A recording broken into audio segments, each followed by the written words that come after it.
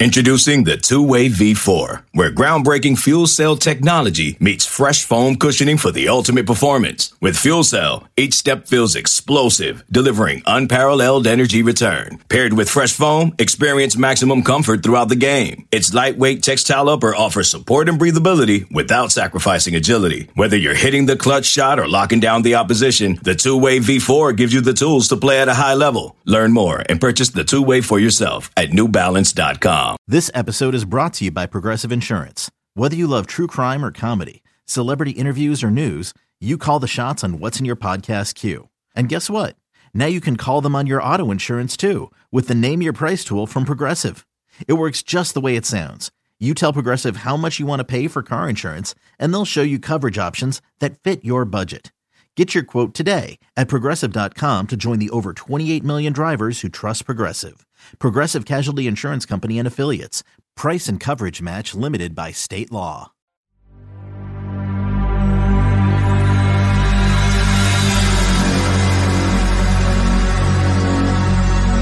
Ladies and gentlemen, the show is about to start in 10, 9, 8, 7, 6, 5, 4, 3, 2, 1. He'll be fire on the mountain. It's time for Inside the Gamecocks, the show. Built by the Barndominium Company, served by Chicken Cock Whiskey, and part of the Chief Sports Network. Juice Wells, all the way, touchdown Gamecocks.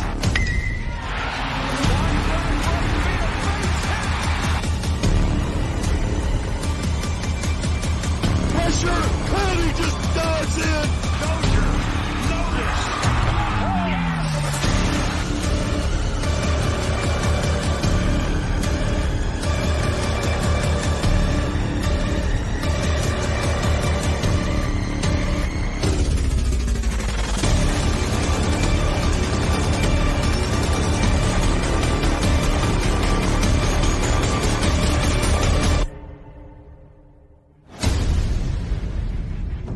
J.C. Sherbert, Phil Molinax, and Jamie Bradford.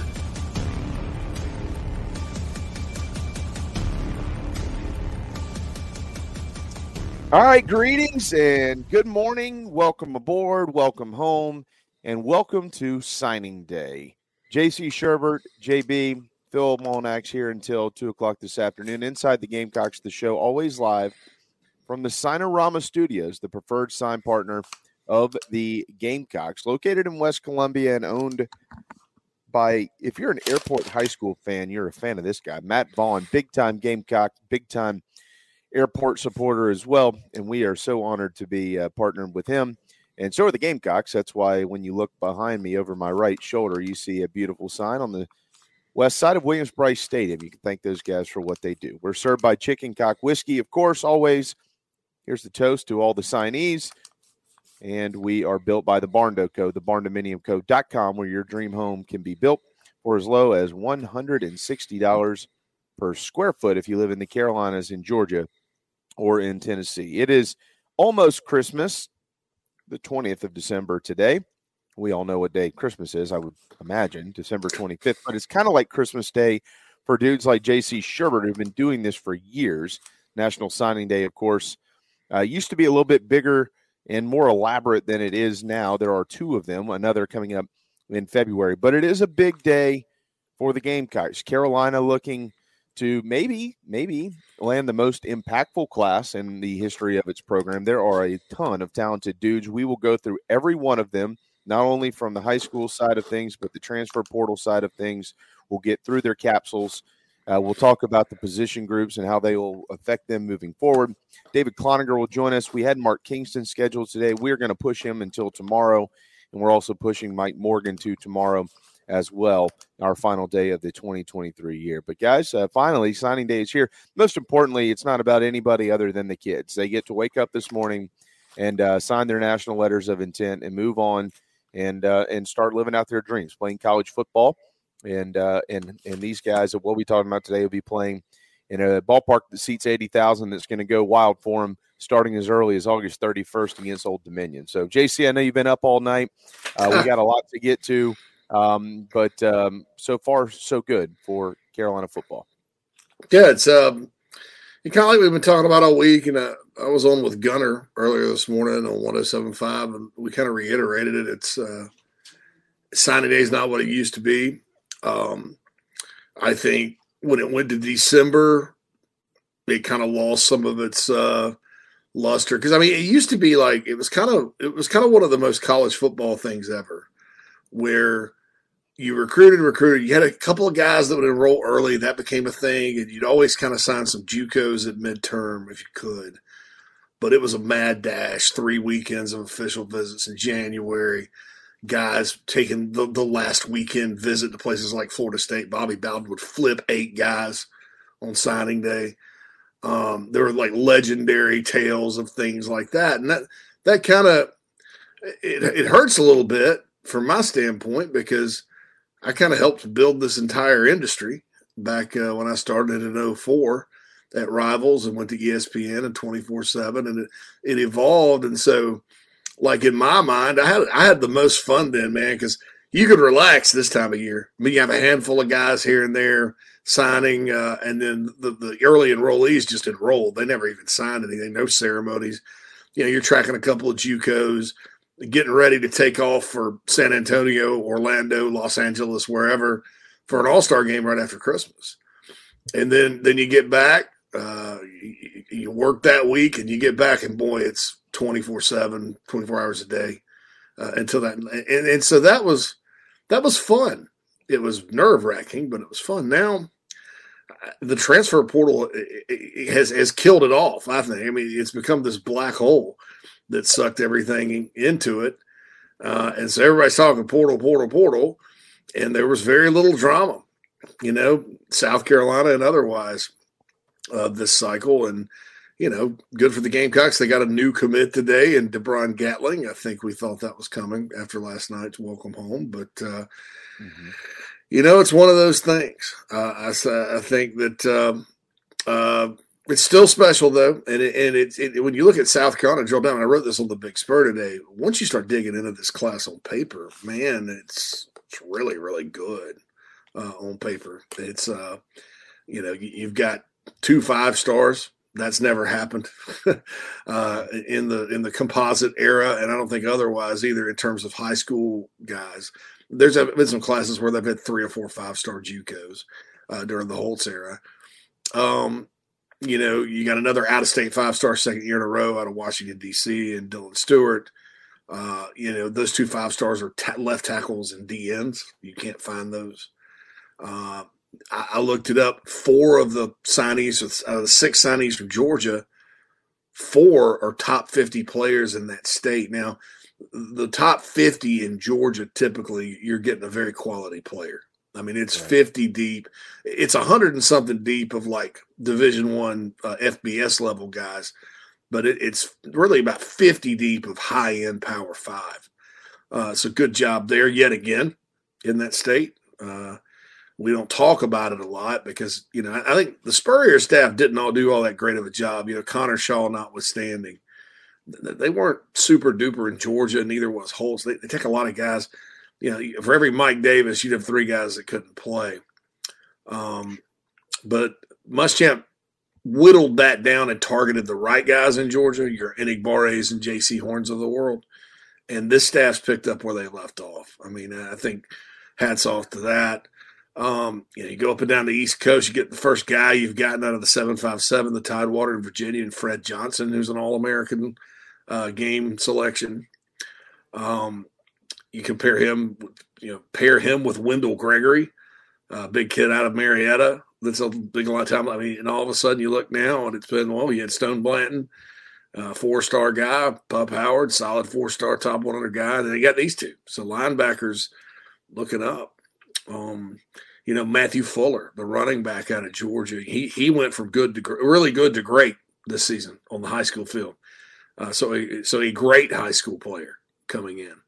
And look, as we talk, I want to put this disclaimer out there, not trying to be lame or anything, but we always get called out about this. I'm going to kind of explain, I'm not going to get negative on anybody they've signed because it's not fair to the kid. Whatever holes are in their games, I'm going to be nice about it. But that doesn't mean I'm predicting every single player in this class will be a hit. Obviously, so the statistics and history show you there'll be busts in this class, just like every class. And I'll use the term on paper a lot. And I'll explain why South Carolina took them, why they were worthy of a scholarship here. I'm not sitting here predicting anybody's going to be all SEC, So I want to explain that to people because sometimes that gets misinterpreted. You say, well, this kid's got good feet. He does this, that, and the other. And then he gets there and can't cover a bucket of water. That's a Muschampism, by the way. And then you're like, well, where's the feet and all that? Well, I was present in high school. So I want to make it clear. If I start getting into all that.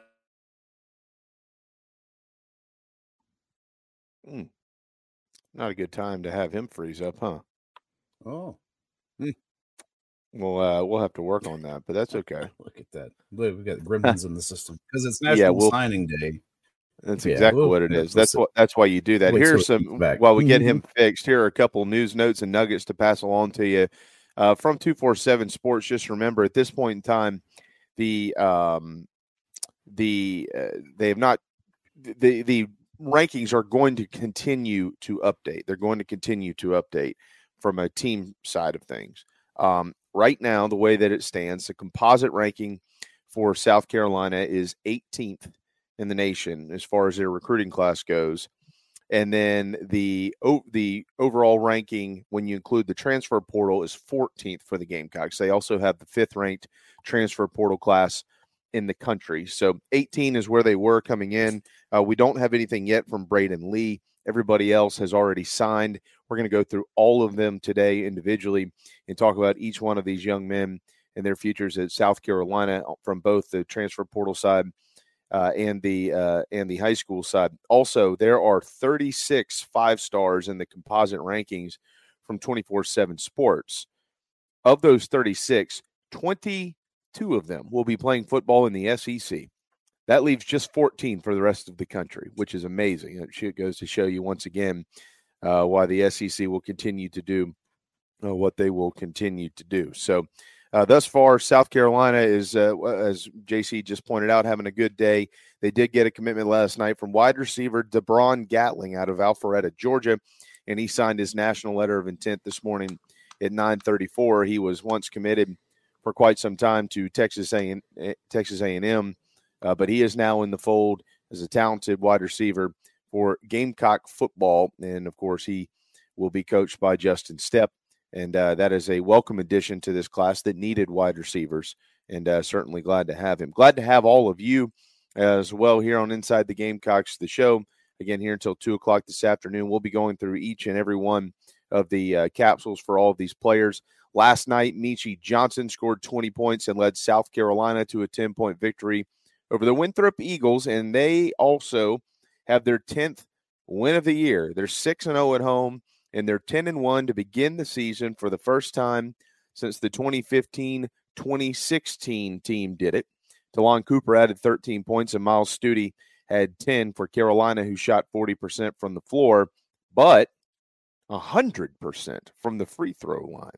Gamecocks looking to continue winning as they get into the new year. Mississippi State will be the first league game coming up on January the 6th. But the next game for the Gamecocks will be Elon, 6 o'clock Friday, and that will be broadcast on the SEC network, of course. Derek and Casey will have it. On the ladies' side last night, no problems there. Carolina 93 to 62 on the road in Bowling Green. The Falcons fell to 6-3, and Dawn's ladies improved to 11-0.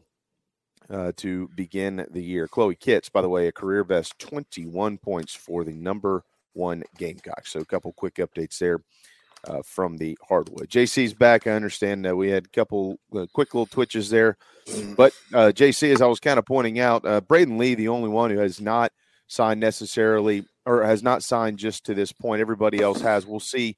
I'm going to ask you about him coming up here in just a little bit. But overall, across the country, 22 of 36 composite 5-stars will be playing their football in the SEC come this August, which is once again leading the nation. The Gamecocks overall, when you include the transfer ranking, the transfer portal ranking, and their class ranking, they have the overall ranking of 14th in the nation, the 5th ranked transfer class currently, in the 18th ranked class coming out of the high school and JUCO ranks. And as you pointed out, filling needs largely, and filling needs with talented kids. That number would probably be significantly higher had they signed more than 17 players to this time. If it was up somewhere in the 20s, you would see that jumped way up there. But Carolina, not enough room to sign all those guys, so they are where they are, but it's a really good spot to be in. Absolutely. I mean, and this is for that 14th overall with the portal is interesting because last year with the portal actually took the overall ranking down to 18, and the high school group was 16. This year, the high school group, and that's definitely just because of numbers. I mean, there's no way you could look at it on paper and say, well, they brought in more talent in 2023 to 20. I mean, your Mark Ryans of the world certainly will look at that, and but the people i.e. the people that don't know their butt from a hole in the ground about this stuff, but it actually brought it down. But the smaller number, makes the portal additions that much more important with the overall. So, South Carolina is now at 14 overall. That's transfer and high school. Last year they were 18th overall. 2022 they were 24th with the transfers, and then of course 2021, which was one of the most unfair team rankings I've ever seen, 56 overall with transfer and otherwise. So it's looking up. I mean, this is a class that with transfers is going to finish inside of the top 15, which I think is what you want. The SEC is so because now Texas and Oklahoma are in these rankings, right? Mm-hmm.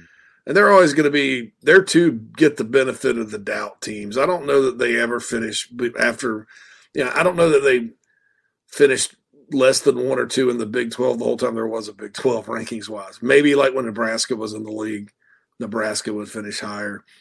And of course they didn't win it very often. Texas at least didn't. Oklahoma did, but I think we got to kind of understand that those teams are going to probably be up there every single cycle. There's no reason why Texas shouldn't, and Oklahoma either. So what you want to do, I think, if you're South Carolina, you want to kind of get in range, right? You want to say, well, we don't want to finish in the bottom third. If you can get toward that top half, that's a damn good class numerically, because there's too many variables that you split hairs with in terms of who's 15th, 16th, or whatever. So I think, rankings wise, you should be happy with it. It does show you how talent laden the SEC is going to be, but guys, it's been that way for a long time. South Carolina last season, had they not lost, and they won 2 games against 3 losses against teams that finished 6-6, they probably go to the playoff, or at least in the year 6 bowl, especially, with the new format. So it's not like this program can't compete, and it's impossible when you look up at those other schools. But, heck of a group here, and I'm looking forward to seeing, sort of how some of these guys turn out. And they're not finished. They're going to add some more along the way, so we'll see kind of how it turns out. A couple other numbers to pass along here before we hit our first time out of the morning here on ITG.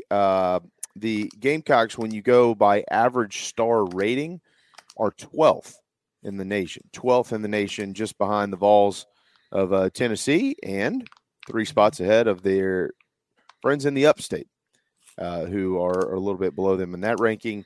14 of the top 25 average star rating teams in the nation, shockingly, are from the SEC.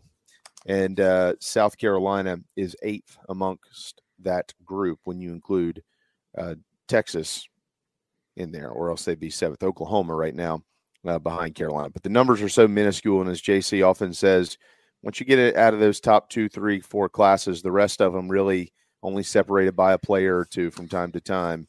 And that's kind of where we are. As you just pointed out, you're going to get this every single year in the SEC, and it's a razor-thin margin as to how many games you win and how many games you lose sometimes. and in Carolina right there, they're signing the players, and so we'll see if they can get in there and compete with a changing league landscape in this league with Oklahoma and Texas coming in. But overall, when you start to look at the numbers and break them down the way that you should break them down, Carolina is right in the thick of it. All right, let's step aside. When we return, we will begin to get into some of the capsules for all of these players, starting with their quarterback. He was the first one to sign this morning. That shouldn't be shocking. Dante Reno has been the biggest cheerleader for this class for quite some time.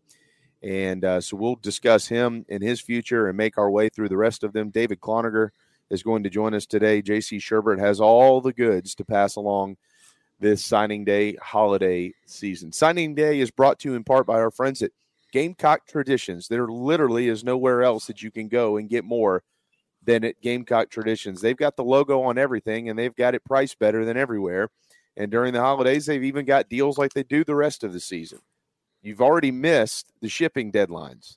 But that's okay because we like to wear Carolina stuff year-round, right, boys and girls? There's always a birthday or an anniversary, or maybe you just want to celebrate in style for the new year. GamecockTraditions.com to order online if you're in the Midlands. You know where they're located in Lexington. Gamecock Traditions. Hang tight. More to come. We'll be right back. The preferred sign partner of Gamecock Athletics is Signorama Columbia, and they should be yours too. A full-service sign company that handles design, production, install, and service, Signorama Columbia has helped to bring to life the perfect vision for so many all across South Carolina. Owned and operated by proud Gamecock alumni, they can handle all types of signage, including interior and exterior, vehicle graphics, and more. Go to Signorama.com and find the West Columbia location, or call them at 803-407-9284. Bring your brand to life with Signorama Columbia, and go Gamecocks! Charleston Fitness Equipment is keeping South Carolina in shape. Clients have come from all over the Palmetto State to find that one piece of equipment that they enjoy that keeps them looking and feeling good. Whether it's a home rower, treadmill, elliptical, free weights, a home gym, or something else, Charleston Fitness Equipment keeps the mirror smiling back at you. Get in shape like the Gamecocks do. Visit charlestonfitnessequipment.com. Gamecock owned and operated and proud partners of Inside the Gamecocks, the show. Coach O here, and when I'm not eating average jambalaya or celebrating endless summer in Destin, I like to eat pimento cheese straight out the bucket. And the only pimento cheese I like to eat is from Nana's Porch. It's award-winning, it'll melt in your mouth, it's good on a cracker, it's good in a bowl, it's good on a piece of bread. Also, don't forget Nana's Porch has a hell of a food truck. It's award-winning as well, and they're here for all of your catering needs. So get online, nanasporch.com. It's good. Coach O signing off. Endless summer, go Tiger. For chicken cock, we get a medium to medium plus toast, the char level. We use a number 3 level char. If you char it too deep, you start burning away some of those flavor components that you just created. If you just char a barrel and you don't toast it, you're going to create some of those flavors just on a thin layer just inside the char, but not the actual depth and full extent of flavors that you're going to get if you toast it properly. All those elements, that's exactly what they do. They boil down to great flavor.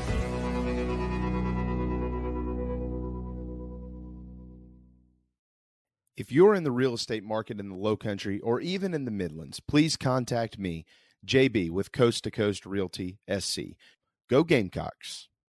This break is presented by Billy G's Carolina Barbecue, the state newspaper's 2023 winner for Best Catering, Best Barbecue, and Best Food Truck. Visit BillyG'sCarolinaBarbecue.com for all of your catering needs. Ladies and gentlemen, here it is.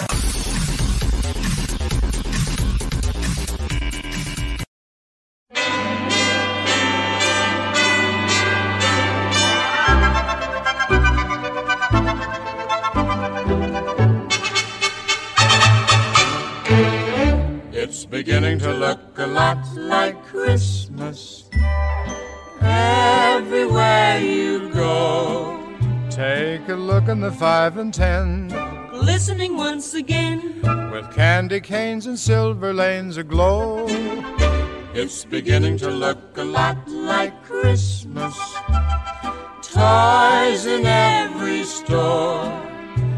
But the prettiest sight to see is the holly that will be on your own front door.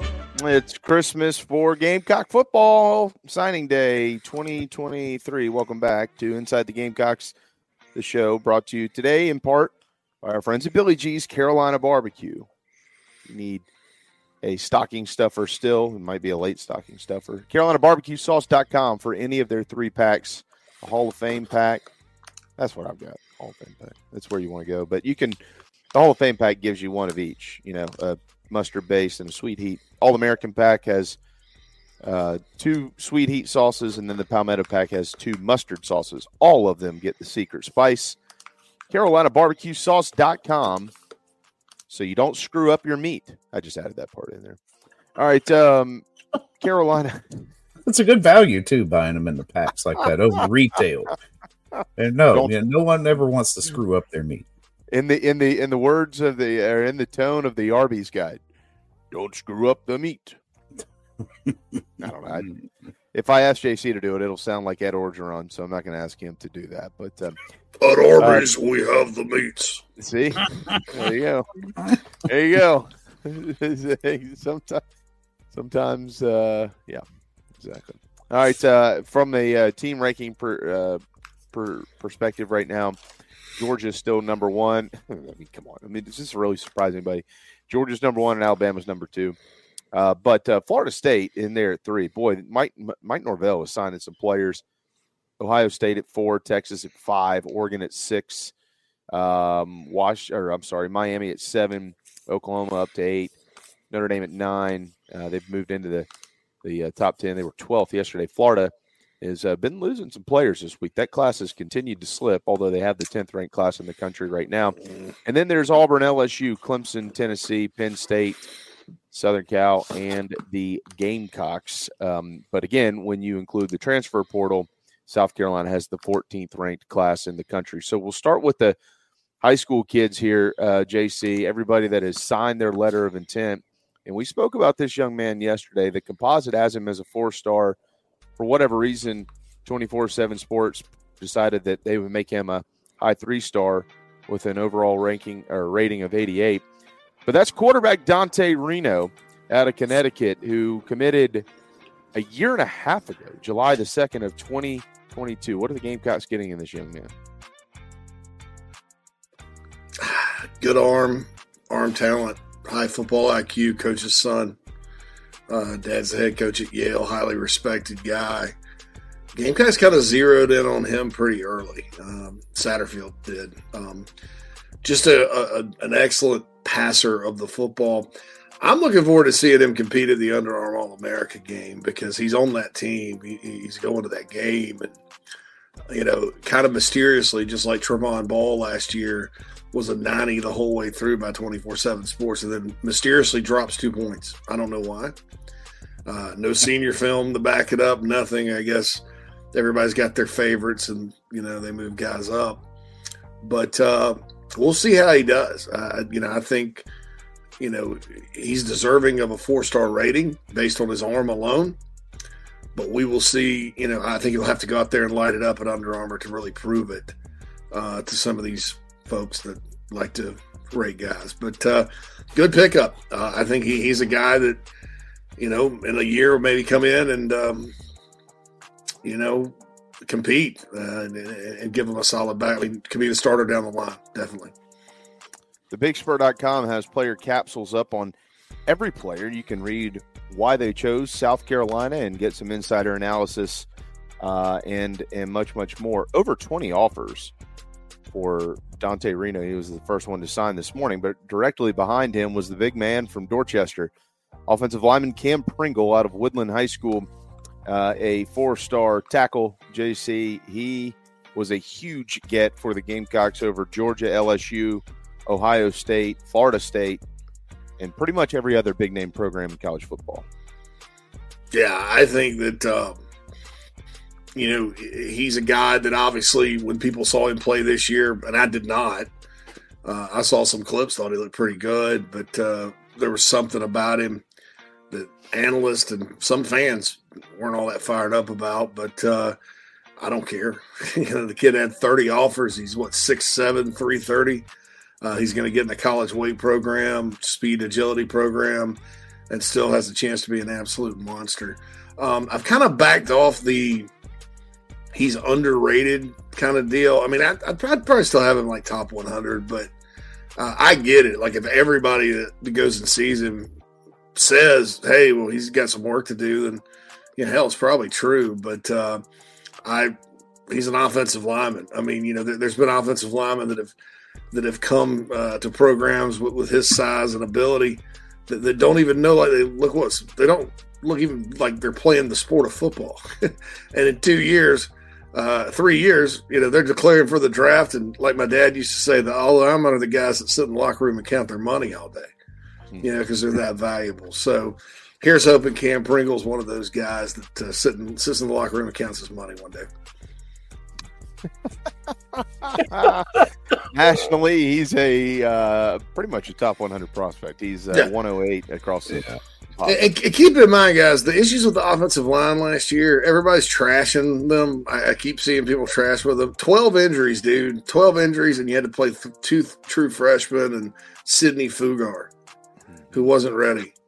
I mean, and then at the end, when they finally allegedly got on the field, none of them were healthy. Jamie and I can both back that up. I mean, let's chill out. I mean, because guess what?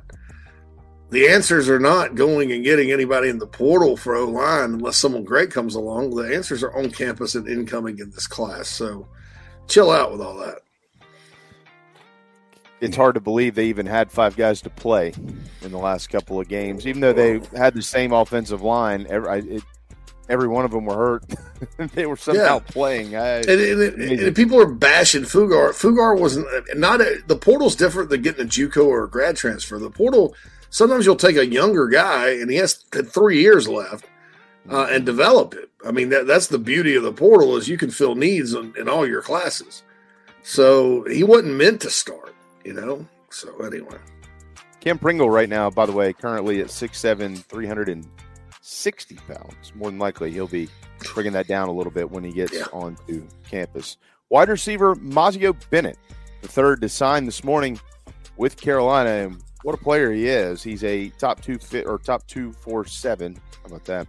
4-star out of Greenville, Alabama, Florida State, Georgia, Tennessee, amongst others, to offer. Big get for Justin Stepp in that position group, JC. Yeah, flipped him from Tennessee. Good player out of Greenville High School, which produced Tyler Brown, Clemson's best receiver this year. It's a good program that's, sort of having a renaissance. Greenville was really good back when my dad played because there wasn't like a Dorman or a J.O. Man. I mean, it's basically Greenville, Parker, and Wade Hampton over there. And they're back. They're back finally, the Red Raiders. And he's a really good one. Good hands, nice. I like the way he high points the ball. He's one that can come down with surprisingly tough catches. Someone compared him to Shi Smith the other day. I'm not going to go that far. He's probably not as fast in the straight line as Shi. Probably not as crazy good hands as Shi. I would kind of compare him more to Kenny McKinley, which is, saying something considered how many balls Kenny caught here. But he's that kind of wiry guy that I think can make some things happen. 5'11", 180-pounder, Mazio Bennett. Quick twitch. Greenville's Blake Franks, a teammate of Mazio Bennett, also signed this morning. He was the fourth one to ink his name to the Gamecocks at 7:36 a.m. A 3-star lineman. Some, though, think he's better than that. We'll certainly find out. He did commit on the final day of March after being a Clemson lean at one point in time. A lot of folks thought that's where he was headed. But no, he's not. He's coming to Columbia, JC, Ole Miss, Florida State, the Tigers, Auburn, Alabama, and others, who at some point in time had offered Blake Franks, who currently sits at 6'5", 340 pounds. Yeah, a bigger kind of version of Big Tree Babalade, I think. A big one of those massive road grader types. Definitely an interior guy that I don't like to pigeonhole offensive linemen because the minute I say something, they're moving somebody to tackle and back. That's not really my stream. It looks like a guard to me, an interior guy you can get up and run behind. He's naturally strong. People I talked to in the upstate said he had a fantastic senior season. Like, really, you watched him and you went, holy cow. This guy's really good. I know I know Clemson would have been interested in flipping him had he had interest in some other schools as well. So the Gamecocks held on to him. Watch out for this guy. I don't know about this coming year. You'd hope that none of the freshmen have to play on the offensive line, but you get him in, get him lifting weights, get him trained up. He's a guy that can make something happen. I think Blake Franks was probably one of the more under the radar good pickups in this class.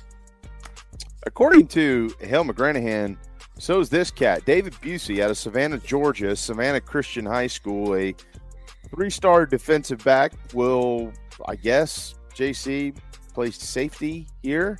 Committed over the summer last year, West Virginia, Iowa State, Georgia Tech, Tulane, and others. 16 offers in total for David Busey, but a guy who's kind of, you mentioned under the radar, he's been there.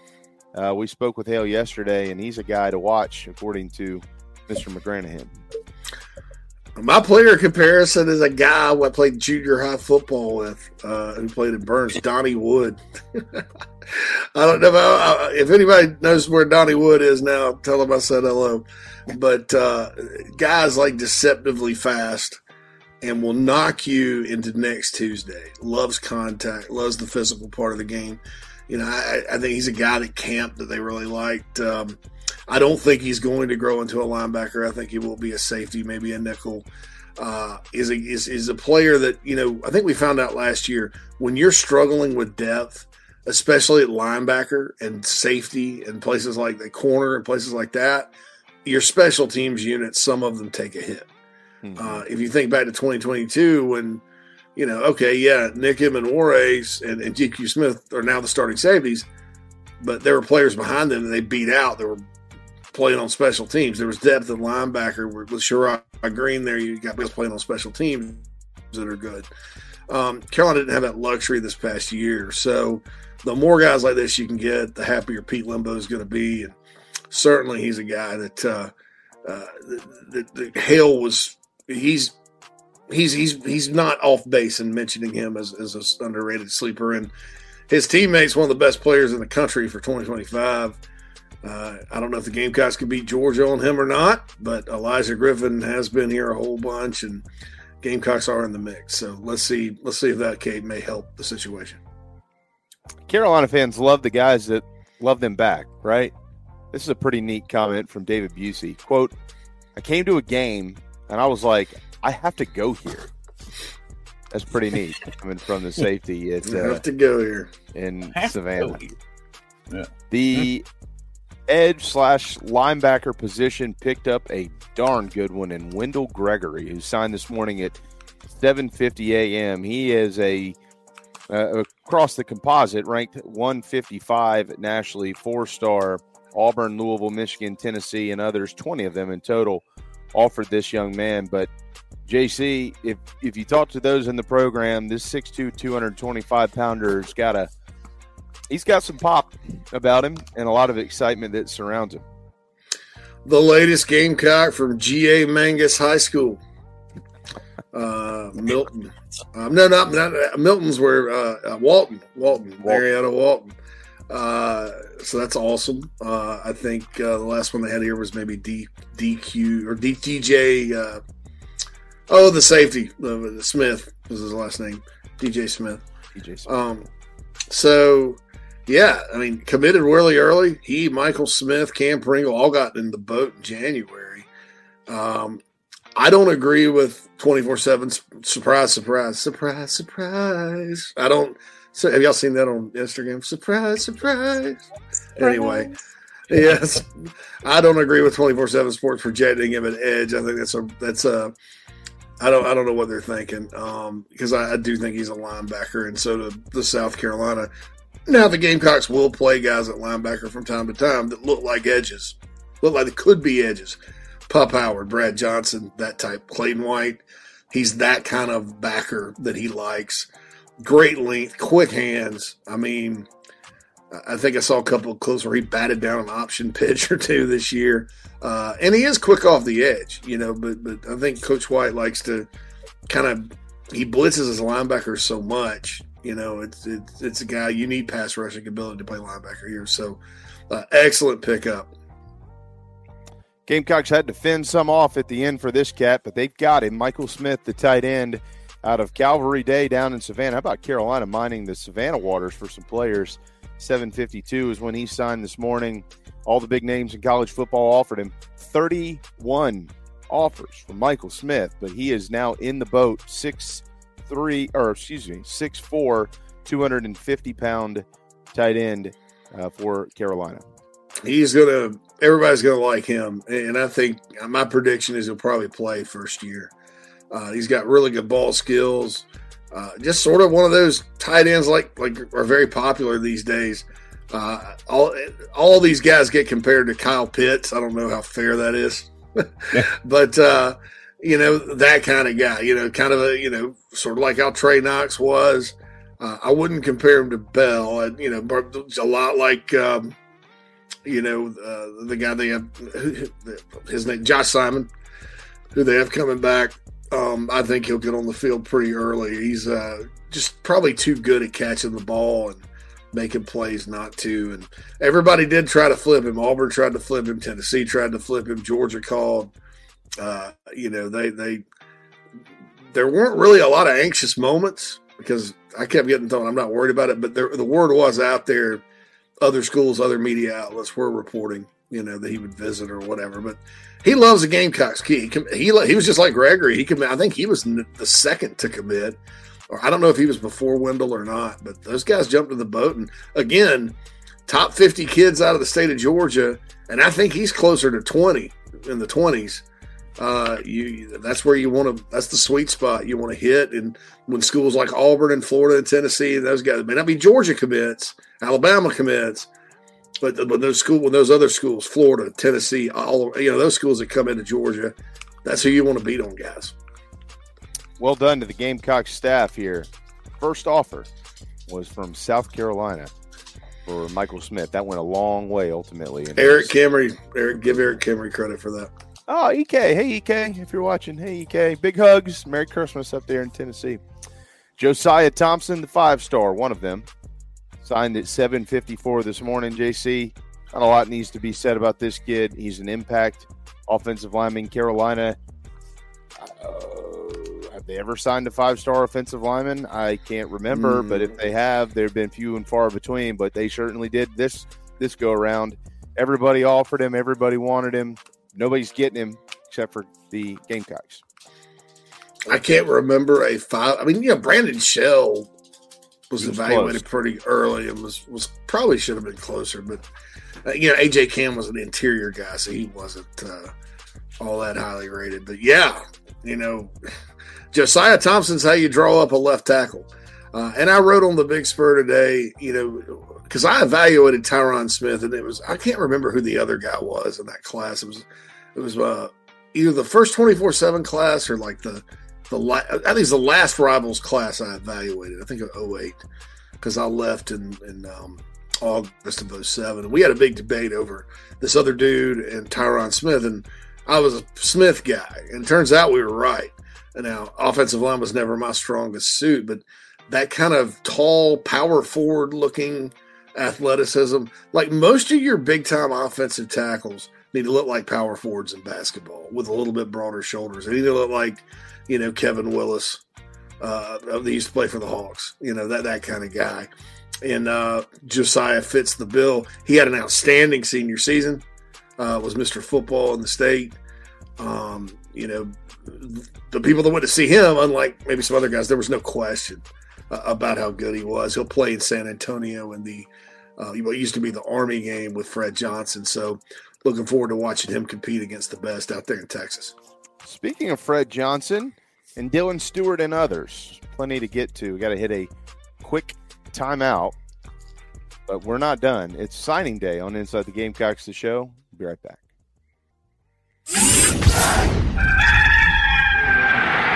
Touchdown Brewer. Set up a screen, and it goes to Brewer. 20, 15, 10, 5. Touchdown Brewer, his second of the day. Pitches it to Brewer, turns the corner. Touchdown, number 3 of the afternoon.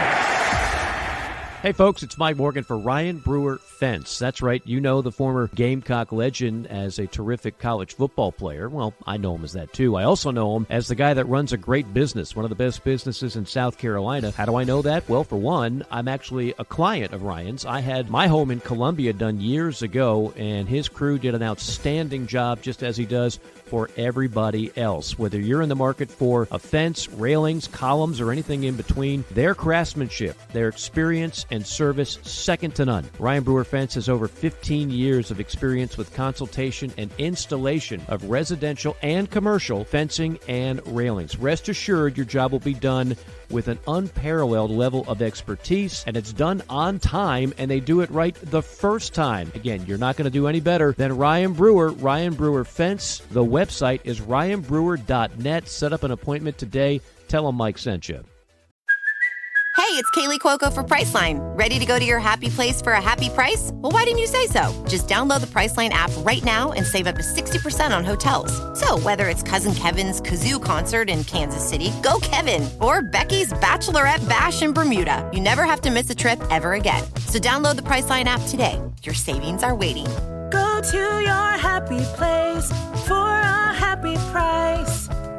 Go to your happy price, Priceline. Soulja Boy tell him, hop up out the bed, turn my swag on, took a look in the mirror, said what's up, what's up, yeah, I'm getting money, oh, hop up out the bed, turn my swag on, took a look in the mirror, said what's up, what's up, yeah. Yeah, both of them turned their swag on last night. Gamecock men and women win. Carolina 10-1 on the men's side. The ladies stay undefeated, winning on the road at Bowling Green. Carolina's the guys under Lamont. They'll play Friday night. Elon home 6 o'clock, trying to get to their 11th win of the season. First 10-1 start since 2015-2016. That year they got snubbed. They're working on that not happening this year. All right, back to National Signing Day. The Gamecocks inked another 5-star in Dylan Stewart out of Washington, D.C. The defensive end, the 17th-ranked player in the country. From a composite standpoint, JC committed on August the 1st over literally everybody known to man, and he is a day-one impact guy.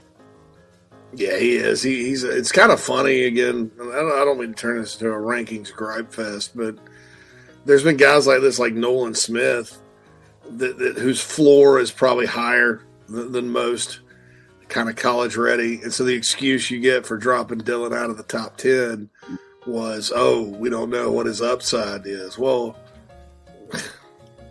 you didn't drop Nolan Smith. You had two garbage guys in Carl Fuller and Byron Coward a few years ago that weren't 6'1" DNs. You kept Xavier Thomas in the top 5. You know, I mean, give me a break. This kid's 6'4", he's 245, he's long-armed, he's ready to go play. He's a lot exactly like those guys that go to Alabama, Georgia. Exactly. Yeah, I mean, of course, they have 7 or 8 of them, and Gamecocks will have 1, but he's absolutely a guy that can come in. The question is, you know, like we've said, you know, like I said the other day, you know, are you maybe you stand him up for a little bit? He's done a lot of that in high school. But that's a good problem to have, because I would be stunned, you know. Maybe he doesn't start, you know. Jadeveon Clowney didn't start his freshman year, but I think he's definitely going to make an impact. He's too good. I mean, he could have played for Carolina this year, I think, and helped. So we'll see sort of what happens. But, yeah, he's a tremendous get. And just kind of like Zach Pickens, his recruitment was drama-free, you know. Showed up to every home game, told Hale that people needed to chill out about the team, and defended the team, and he's ready to go. I love how he just shut it down, and he was like, nope, going to South Carolina, y'all quit asking. Yeah, and his quote backs it up. Yep. I quote, I love it there. It's the people, they have everything I've ever wanted in a school. That is from Dylan Stewart. Running back Matthew Fuller, a 4-star in the 24/7 composite. He signed at 8:01 this morning out of Wayne County, Jessup, Georgia, and had some late maybe some late drama over the last couple of weeks, but ultimately he's coming. And JC, so is his running back room. Great goodness, they flipped it over in a hurry, haven't they? Oh yeah, Michael Fuller, kind of crazy. His I don't think 24/7 Sports has him as a 4-star, but they don't. They have him 37th in Georgia. The composite has him a 4-star, 51st in Georgia. So, who knows? That's kind of strange. But anyway, you can justify almost a top 50 player in the state. And what I like about Fuller the most is you watched his film over the summer. It's like, yeah, that's a good take because he's got a lot of upside and he kind of plays both ways. And you're like, at the very least, he can go play linebacker. But then you watch his senior film, like, no. That's very foolish talk about him playing linebacker because he's a really, really good running back. Vision, speed, footwork. Carolina obviously got some really good backs out of the portal. So will he play this year? I don't know. Again, running backs, that's another position where if you're not deep, it hurts your special teams because those guys play special teams too. I'll trust J-Bo Shaw, Connor Shaw over just about anybody on a player. And J-Bo coached him, and he watch out for this guy. You start thinking about maybe the backfield of the future. If you down the road with Jawarn Howell and Matthew Fuller, that could be quite a duo here in the coming years. We will a get quick to question. I was going to say from Instagram. So, JC, is the composite or top 24/7 more accurate? Composite's more accurate than anything. Composite. Just wider sample size? Is that what that is? Yeah, it takes you see, there's all these different opinions, right? So you're not looking at a narrow – you're looking at a wide variety of opinions. And, different networks have different strengths, different people in different areas. So you're actually – because seeing a guy in person can really change the evaluation game, right? And so you have more eyeballs. You have an industry-wide set of eyeballs rather than just 7 or 8 guys. So I would say composite. And it's since we created 24/7 Sports created composite, I was there when we did it. When we created that, we tracked it 2 or 3 years, and it was by far more accurate than any single networks because it sort of eliminates the outliers. You come to a happy if one network has a guy 6th and somebody's like, no, he's like 75th. You come to a happy median on that, and it ends up being a fair ranking. Now, it still misses. There's still misses with composite, but it's not nearly as much as like when I was at Rivals, and you look back on some of those lists that, and you're like, I kind of look at myself and go, what were you thinking here? Just a few minutes left in this segment, and then David Cloninger will join us at the top of the noon hour. Mason Love, he was on our program a few months ago, punter out of Riverside, Missouri. JC, the punter of the future, has arrived. Yeah, another Under Armour All-American. First recruit, I think, out of Kansas City area that I can remember in the modern era. So, Beamer continues to spread his wings geographically. Limbo found him. He loved him. He liked him. That's good. It's like Forrest Gump says, you get a good putter in there behind Kai now, and, well, that's one less thing. Well, it's one less thing. So one less thing you got to worry about with this guy. So I think that Carolina got a pretty good one, all things considered. This one's pretty good, too. SEC running backs, receivers, and others will be worried about him at some point in time. Out of Norfolk, Virginia, linebacker Fred Johnson, 6'4", 225 pounds. Virginia Tech made a late push. They didn't get him. Carolina held on. JC, he's one of those guys, a 4-star by 24/7, 3-star in the composite, but he's one of those tweener guys that you give him a year or two, and you might be beginning to see something pretty special. I'll tell you what, this is kind of the second outstanding camp eval that I think Clayton White and his defensive staff have made. I think the first actually has to be Nick Emenware, right? Because Nick ended up being much, much better. It was just kind of a camp guy they evaluated.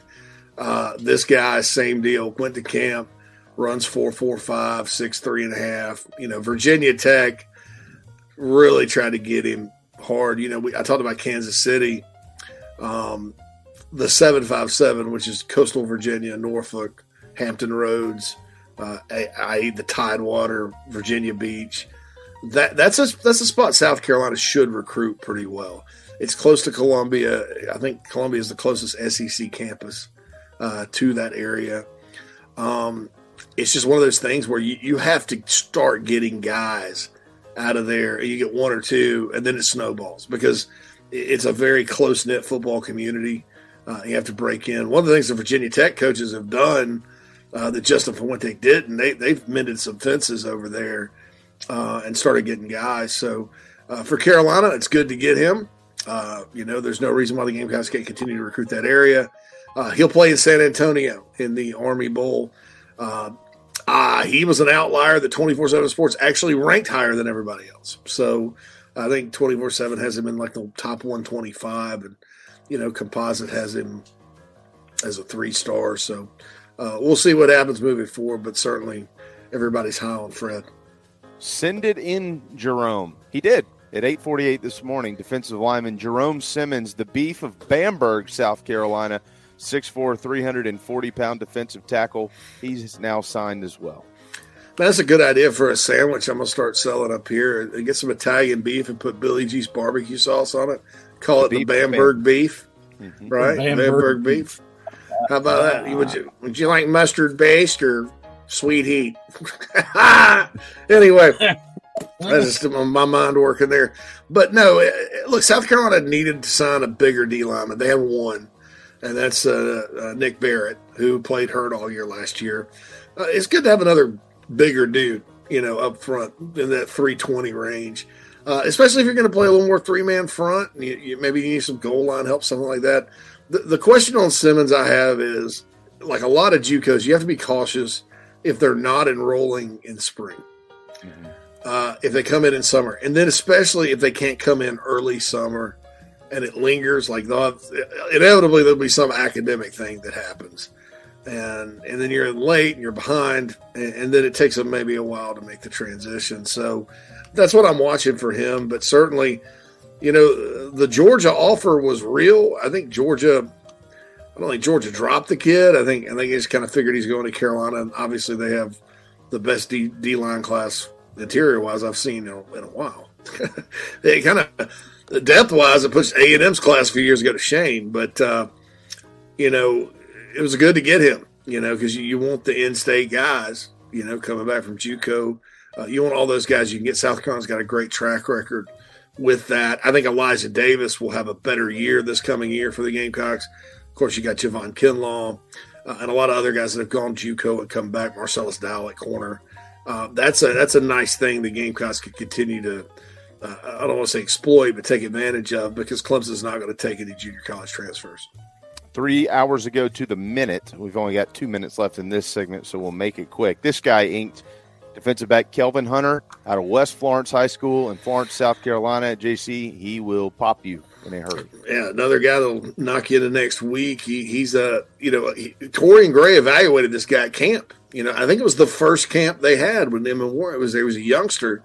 Carolina was first to offer by a mile.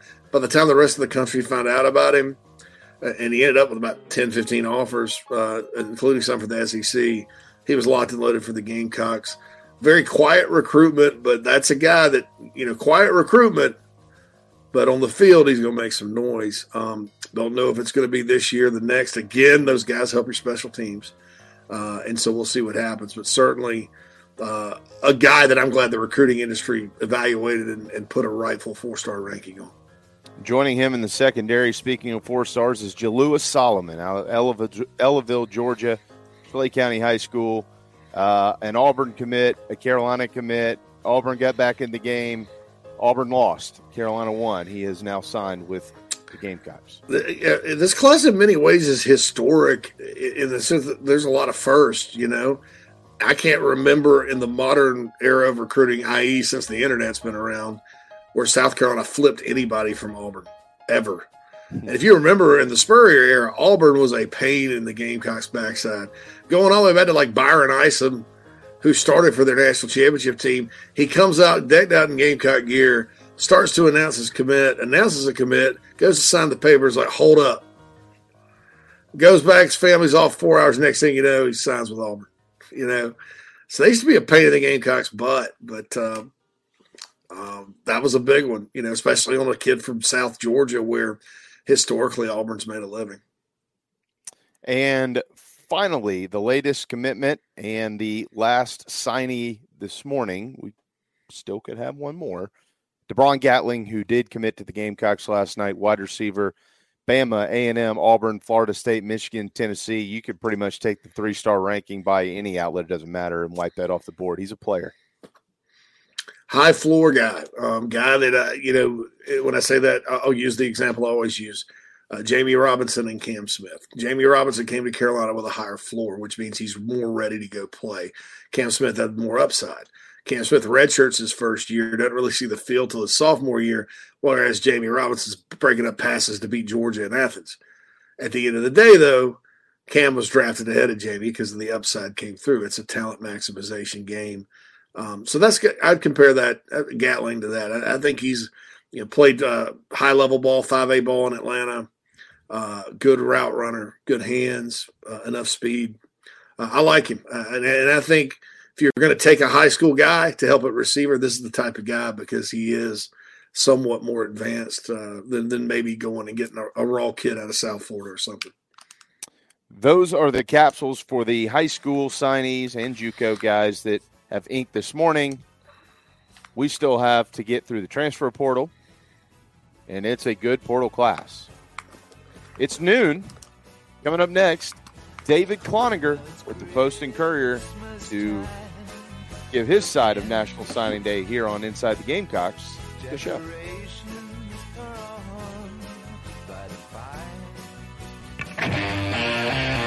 Down here in the South, we don't always see eye to eye. While our taste in college football teams, or what sauce, if any, goes best on a rack of ribs, or what to mix with our Dixie vodka might be up for debate, we can all agree there's nothing better than a Southern tailgate.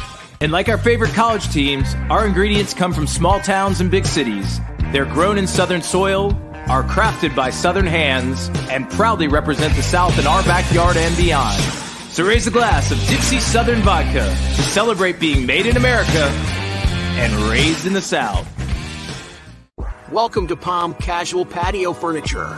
Because we are the factory, Palm Casual has the ability to offer the highest quality outdoor furniture paired with world-class service. Since 1979, our factory showrooms have done our best to make the buying process as easy as possible for our customers. Our understanding of the many factors that go into your decision has helped us create our 30-day trial period that increases the level of comfort our customers feel during the shopping experience. Visit us in Somerville and online at palmcasual.com. Gamecock owned and operated.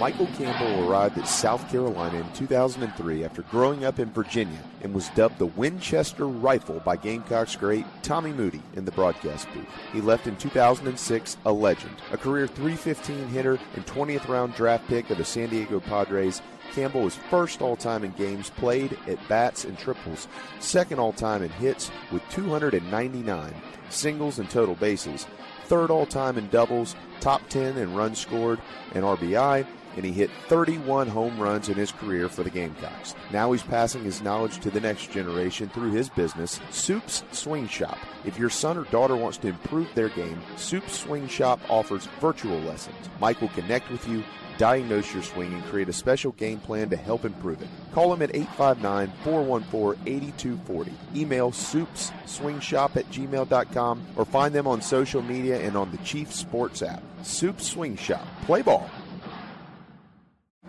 Welcome home. That's what the Gamecocks say, and so does the Barn Dough Company, where they can build your dream home starting as low as $160 per square foot. If you live in the Carolinas, Georgia, or Tennessee, their turnkey process takes just 4 to 6 months on average and can be custom designed by size and details. Make your dream a reality. Visit thebarndominiumco.com. That's thebarndominiumco.com. The Barn Dough Company, Gamecock, owned and operated.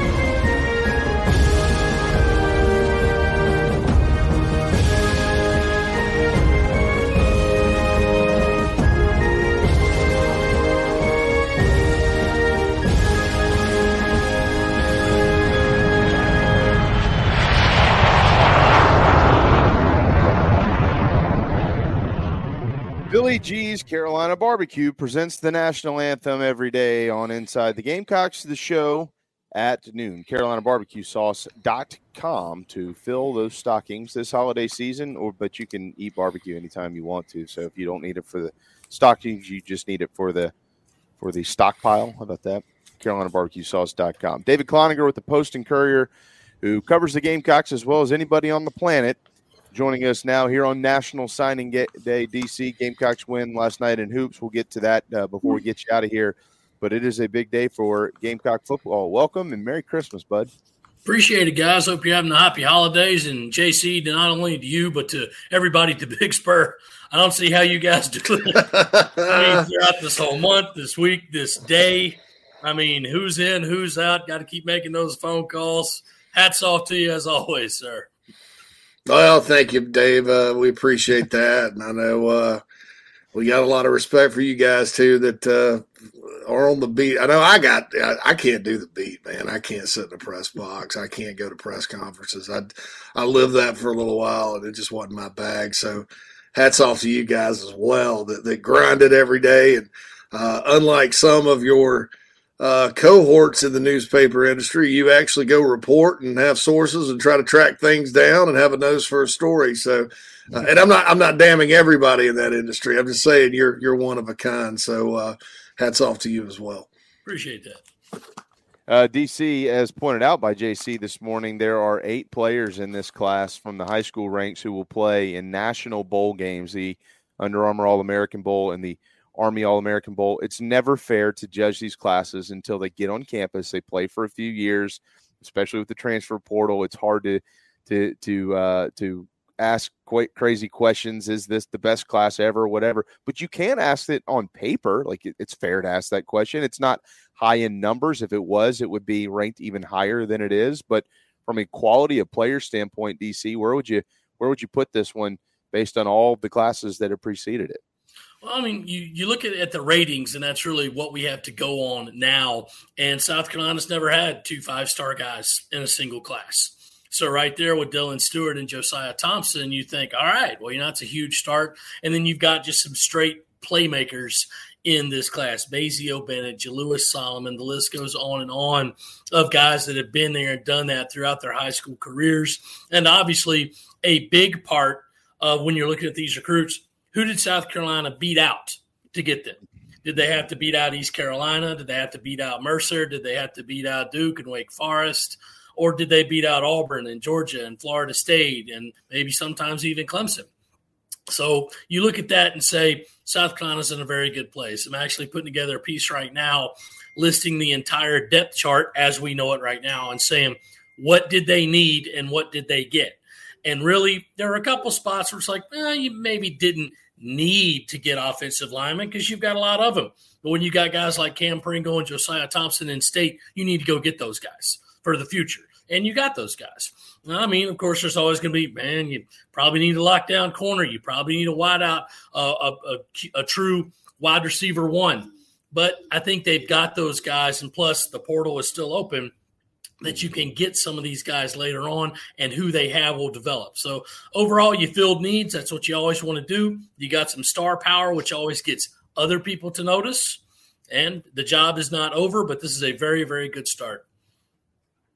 Yeah, the portal class is ranked 5th right now, which that when you and that's by 24/7 Sports, but we got to be really careful with that. When you look at that portal ranking, it's a little bit different from the high school, the way that you would look at the high school thing. The high school, you're building the future of your program. The portal, you're generally plugging holes, and you might not need a bunch of guys, or you might need a ton of guys. I mean, last year, how many guys did Colorado sign last year? Guys, 40 out of the portal or something crazy.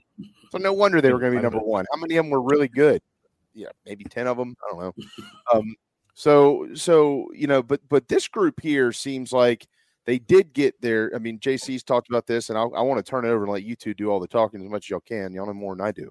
But it does seem like with the portal, it looks like they have, for the most part, I know they still want a quarterback, but it looks like they have really filled their needs. Running back, wide receiver, defensive tackle, defensive end. They needed all those things, and those are the first commitments they've gotten there. Oh, sure. And running back obviously was the big, I guess, the glaring question that you needed after Mario Anderson, very surprisingly transferred. So who'd they go get? We'll just go get Rocket Sanders, first team All SEC 2 years ago. No big deal. And then you get Oscar Attaway from North Texas and then Jawarn Howell from SC State. So not only did you fill that room for what you needed, you really improved it over what you had. So that was the big glaring need. They obviously addressed that.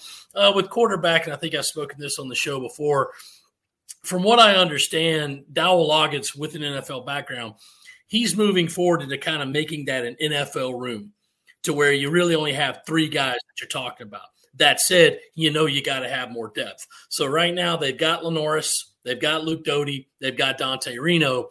They got to go find another one. We know what happened with A.J. Swan. He was coming, then he wasn't. Again, it's the craziness of signing day. So I think if they're going to get a quarterback, it's going to be tough to pull one from the portal, because if you do, you're probably looking at a guy saying, I want to go somewhere and play. And right now they can't guarantee that. So maybe you can find a guy who can do that. But mostly I'm thinking that they start looking around at the local high schools or just somewhere in state and say, do you have a guy, pretty good quarterback or an athlete that might want to come here as a PWO, maybe as a scholarship guy, and just play, compete for a backup role, because you got to have depth in that spot. So don't know if they'll get another quarterback out of the portal. I certainly don't think one will happen today in any case, but there's a long time before they actually have to have one, as in August 1, let's call it, first day of season camp. So, again, I do think the future of that room is to get it to more of an NFL style, to where you've really only got 3 guys and you're talking to them. But as we all know, guys, it was only 2 years ago South Carolina started 4 different QBs in one season. So you've got to have somebody else in that room. And as they always say, you're supposed to bring in one quarterback a class. Dante Reno was that guy this year, and he's obviously very excited to be here, and he was instrumental in recruiting the rest of this class. Yeah, what do y'all think about? What do you think about a quarterback maybe from the FCS level, somebody that might emerge in the spring market? JC, you want to take that one? Well, I said yesterday, David, I think Dowell Loggins been in the NFL 20 years. Those guys are pretty good at going and digging quarterbacks up. Your Garoppolos, your Tony Romos, your Josh Allens, the Bears backup this year, as dysfunctional and awful as that franchise is. I mean, he was an undrafted free agent from Shepherd's College in West Virginia, and Fields got hurt, and man, he came in there and looked like he belonged. And I think it's going to be that type of guy. I know they're still kind of talking to Malik Murphy a little bit, but I think it's got to be that type of guy that's better than people think. The kid from Western Kentucky that came off the bench and threw 5 touchdowns to lead the team back to victory the other night. Maybe that kind of guy. And I think that, we haven't really seen Dowell from an evaluation standpoint. He's got the 2026 kid committed, who's good, right? But he kind of inherited Reno. Sellers was already a guy people were interested in. So, we're about to find out about his evaluation ability, which I would think it would be pretty doggone good, considering this is the same kind of thing. You got to go scour the earth for a guy that can come in and fit and, fits in more than one way, not just good quarterback or whatever, a guy that can fit in and that's okay with whatever role, whether that's starter or otherwise, that he gets. Yeah, and that's what I think too. I mean, it's a case of where, again, if there's quarterbacks in the portal, those guys are going somewhere else to play, or else and to start. I mean, or else it was a case like Dylan Gabriel from Oklahoma or Riley Leonard from Duke. As soon as those guys entered the portal, how many of the crystal balls of the forecast do we see? Oh, he's going to Oregon. Oh, he's going to Notre Dame. Guys, we all know what's happening there. They entered because they knew that they had a spot carved out for them. So any of the others who were just kicking the tires, I mean, I know it was out there and it was immediately squashed with KJ Jefferson. Then it became another thing, and it's been immediately squashed with KJ Jefferson. It's not going to happen here. It's not. So we'll see what happens, too, with the Southern Cal quarterback. I'm in agreement with JC. It's like, if the guy's interested, you never want to turn it down, but that guy's not coming in here to ride the bench. and he's not coming in here to necessarily be a backup. So you can't even say, we're going to let you compete. No, I think I'm good enough to not compete, and I need to be promised that job. So if you get a guy out of the portal, it's going to have to be a guy who understands you're probably going to be, at best, fighting for the job because we think we have our starter already in place. So you do go look at an FCS program. You do go look at some of the others. Or like I said before, just go around to some of these other high schools and say, are there athletes that played quarterback that might be able to do that, if we needed them to? A lot of these guys on this team, let's just say DQ Smith, for example, played quarterback in high school. He was part of the trend. Who's your best athlete? Put him back there behind center. That's what you got to do. Xavier Legette played a little bit of QB at Mullins before he switched back to wideout. So you do got to have some depth in that case, but I think it's one of those, if you're running up against numbers and you need something at another position, which they can always use, again, like a top wide receiver, a top defensive back, you say you're pretty good on quarterback. You just need to go find a body before next August, and then you go concentrate on getting that playmaker out of the portal. David Cloninger with the Post and Courier. It's 12:17 here on this Wednesday. Bad news. December the 20th. Bad news. Bad news. Okay. Ready? Yeah, on this day. And it's kind of, for lack of a better term, kind of chaps my ass a little bit. Yeah. Jalen Nichols is in the portal. For those that didn't understand, that don't know, and I didn't say anything about it, he was going to get in the portal last year after the spring game, and got hurt, I guess, with the rehab. But he had agreed to come back and had an NIL deal and everything. So look for North Carolina to maybe be involved with that one. That sucks because they need him. I mean, that's your starting left tackle for next year. Now that one kind of gets me a little more than juice, just because I thought everything was okay with that guy. Yeah, I would say look for North Carolina to be strongly involved in that. How would you say that? I would venture to say, yeah. Well, okay. Well, there you go. There's another spot on the offensive line. You know what? But when you look at, and that's where I was going next with this anyway. So dynamite drop in, Monty. That broadcasting school is really paying off for you. This class here, DC, I mean, you're talking about two. I talked to Greg Atkins a couple months ago. I mean, this is coming from him. Clearly, he's going to be a little bit more, one-sided on this. But he was like, we have 2 5-star tackles. I don't care what the rankings say. They love Cam Pringle, and they love Josiah Thompson, clearly, who is actually ranked as a 5-star. Cam's a high 4, and then you got Blake Franks, who JC says projects as more of an interior guy down the road out of Greenville. But I mean, it's just 3 linemen. It's not 5 or anything like that. But DC, here's another one. You can make the argument this is probably the best group we've ever seen on paper, and down the road we'll have to see if it pans out that way. Yeah, sure. And you always look at it and say we'll know about these guys in 2 or 3 years if they can really play, if they can come in and contribute right away. Obviously, with this news, it may push the envelope a little further and saying which one of these Great Wall of Carolina offensive linemen, which one of these guys can go ahead and come in and make an immediate impact. And no, it is not desirable to have a true freshman out there playing on the offensive line. At this point, during this season, they had no other choice. They had to do it. They just didn't have anybody else. And now you might have a little more of that this year. So at least it's happening now. It's not happening after the spring. And in a case of experience, it was, well, at least you're used to not playing without Jalen Nichols. Of course, you couldn't do it all of last year. So, yes, it is a surprise because everything looked to be good, but that's the way things happen this day and age. So we'll see what happens, but you look at the guys that did get experience this year, and if nothing else, the offensive line got a lot of experience because so many of them got hurt. You had to keep shuffling guys in. So you'll just have to find a new guy in there, or there could be other guys in the transfer portal now that you can say, I want to go get that guy now. So could be that there's not going to be a delay on the press conference today, but keep in mind that, yes, it's signing day, but the portal is open until January 2nd. So there's still a whole lot of days that this thing can go that they could possibly find another one.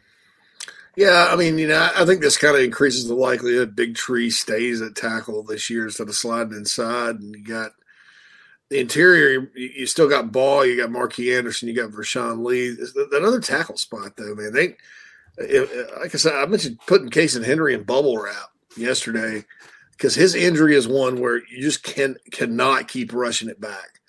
He's just got to stay off of it. He's certainly capable, but I do think this. I think this was bad. This is not a positive thing unless they do find a guy in the portal that's a starter, kind of like the kid from Texas Tech that went to Louisville. But that was Jalen was a guy that because he started so long, he's been there so long, you feel comfortable about him, getting out there and being your guy. But it couldn't all be sunshine and rainbows today, and so that's bad. That one stings. But does this raise a flag with O-line coaching? I don't know what it would have to do with coaching, Ed. Well, it's interesting timing. You enter the portal on signing day. It is, yeah, and I remember everything too. Remember, I did say this almost happened last year out of nowhere, and had he not gotten hurt in the spring game, they were planning on him not being there. I mean, they thought North Carolina had gotten him. Now, the last I'd heard on this, he was fine. I know for a fact he accepted it. I think he signed an NIL deal with Garnet Trust.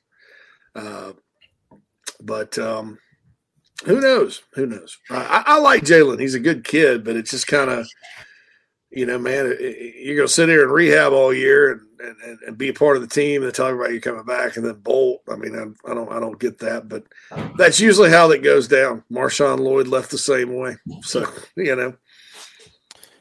DC, the quarterback in this class is Dante Reno. He's probably been the biggest cheerleader outside of the program for well over a year now. What do you make of him and his talent and what the Gamecocks are getting? I mean, the numbers speak for themselves. The kid's been committed since July of 2022. So it's a long time he's been in there, never wavered. He was the guy that immediately signed and started talking to all his buddies, all the other ones in the class, saying, hey, come play with me. Let's really build something special. That's the kind of thing you want to have, and that he's bought in. Just from a couple of conversations I've had with him, his coaches, his parents, it's one of those where he knows, kind of the situation here. But in that, it certainly looks like Lenore Sellers will be QB1, but he's also viewing as like, well, hey, okay, but let me just go in there and see what I can do. He's coming in unafraid. He knows that he can come in here and really show off what he can do. He's got a great arm. If you guys hadn't seen the last pass of his high school career, it was for the game-winning touchdown in the league that they're in, their state championship. I believe I'm going to get the initials wrong, but the New England private school, they call it the Bowl, and they won the state championship on his last throw in high school. So, good kid, great talent, just kind of continuing that Northeast pipeline coming down here to Columbia. And you always got to get a quarterback. That's who everybody's going to pay a lot of attention to. And now, like I said, you've got three guys in that room. There may be one more, there may not, but those three guys are probably going to be who plays. So we'll see what happens as we get toward the spring practice. I'm looking forward to getting a definitive answer from Shane Beamer today, even though I kind of already know the answer about all right, now what's the deal going to be, especially now that you don't have a fourth quarterback? What are you going to do with Luke Doty? Is he going to be a permanent wide receiver? He kind of answered it by saying, well, he's looking forward to kind of sticking the role that he's in where he mostly reps at receiver but can go to quarterback. I'm like, okay, is he going to get a shot to start?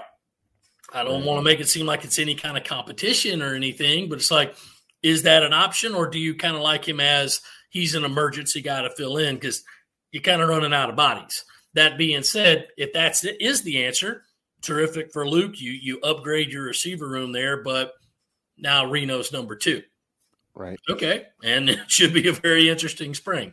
So, it's what you got to have. Of course, no spot's going to be promised, but of course, you look at social media right now, everybody's already carving that Heisman out for Lenoris in a couple of years. So we'll see what happens. But, they've got talent in that room. They just need one more body to really just kind of fill it out, because even while the fourth guy's not going to get many reps, you got to have that fourth guy.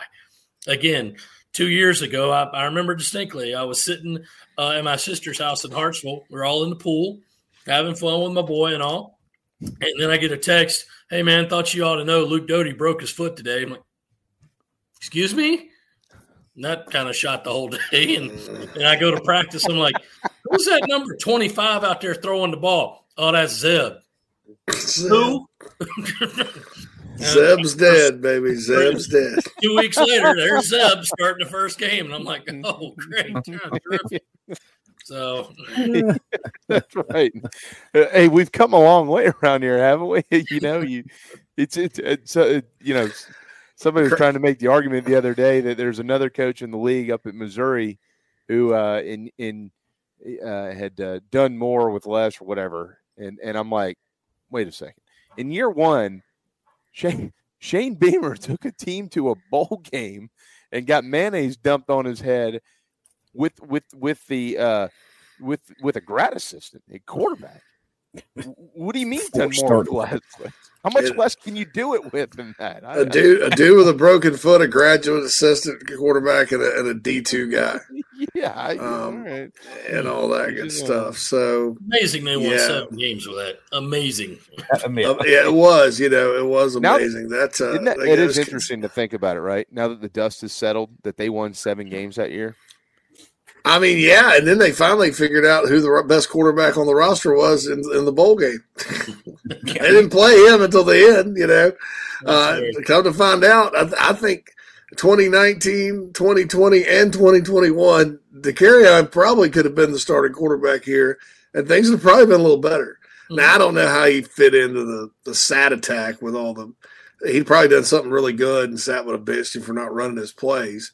But Bobo, and then Bobo didn't know really. Bobo's not a dual threat play caller either, but BMAC sure as hell could have used him in 19. They probably wouldn't have gone 4-8 with everybody's favorite one-hit wonder, Ryan Helinski, playing. So that's the thing right there. But that was a miracle, and is.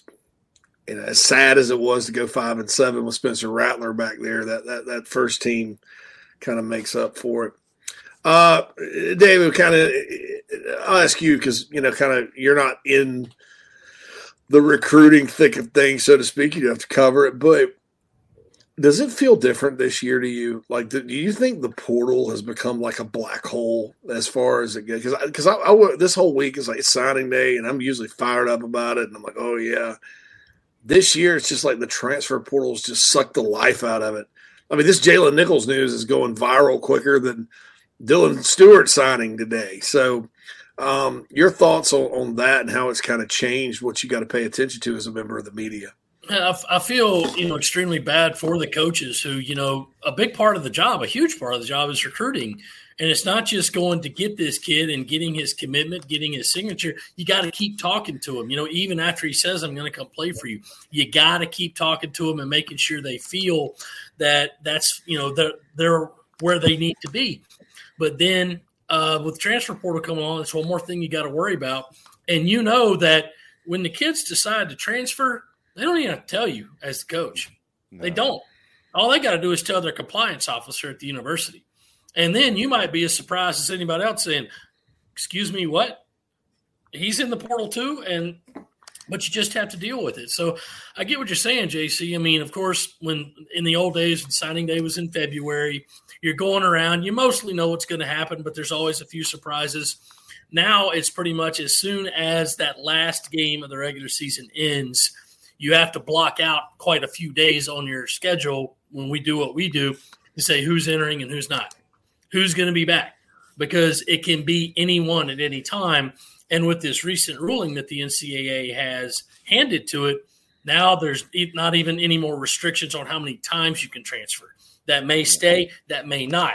But at least for right now, open season. You want to leave, there's no penalty.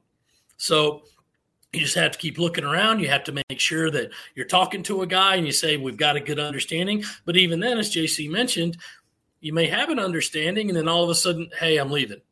Mm-hmm. So it does get to a point to where the agony and the ecstasy of this day gets taken down because the transfer portal is just every day, Right. And every time you wake up and think, well, who could be leaving today? Who could be coming today?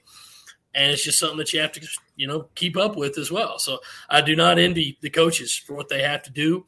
I don't envy, my fellow compadres in the business, because every time it's there, it's like, all right, well, you go confirm it. And once that's done, you say, all right, well, this is out, but there's nothing you can do about it. It's just you get in or you're gone. And I guess the old phrase is adapt or die. This is what you have to deal with. So South Carolina gets some bad news that it's projected starting left tackle is not going to be here next year. Okay. But you immediately have to start looking at not so much a silver lining, but could there be good news that comes out of it? Sure. You lost your starting running back unexpectedly. Ended up getting an all-SEC guy, right? Maybe that can happen. Maybe there's some great offensive linemen in the portal right now who you can get. Maybe there are other guys that will enter that you can get. And no matter what, you've at least got the whole card of having the spring session when the portal opens as well. So it's rough, but you have to deal with it. And, again, I know that the coaches that I talk to, and not just at South Carolina, all over, they can't stand it. They cannot stand that you think you have your roster in a good place and it's all set, and then all of a sudden gone.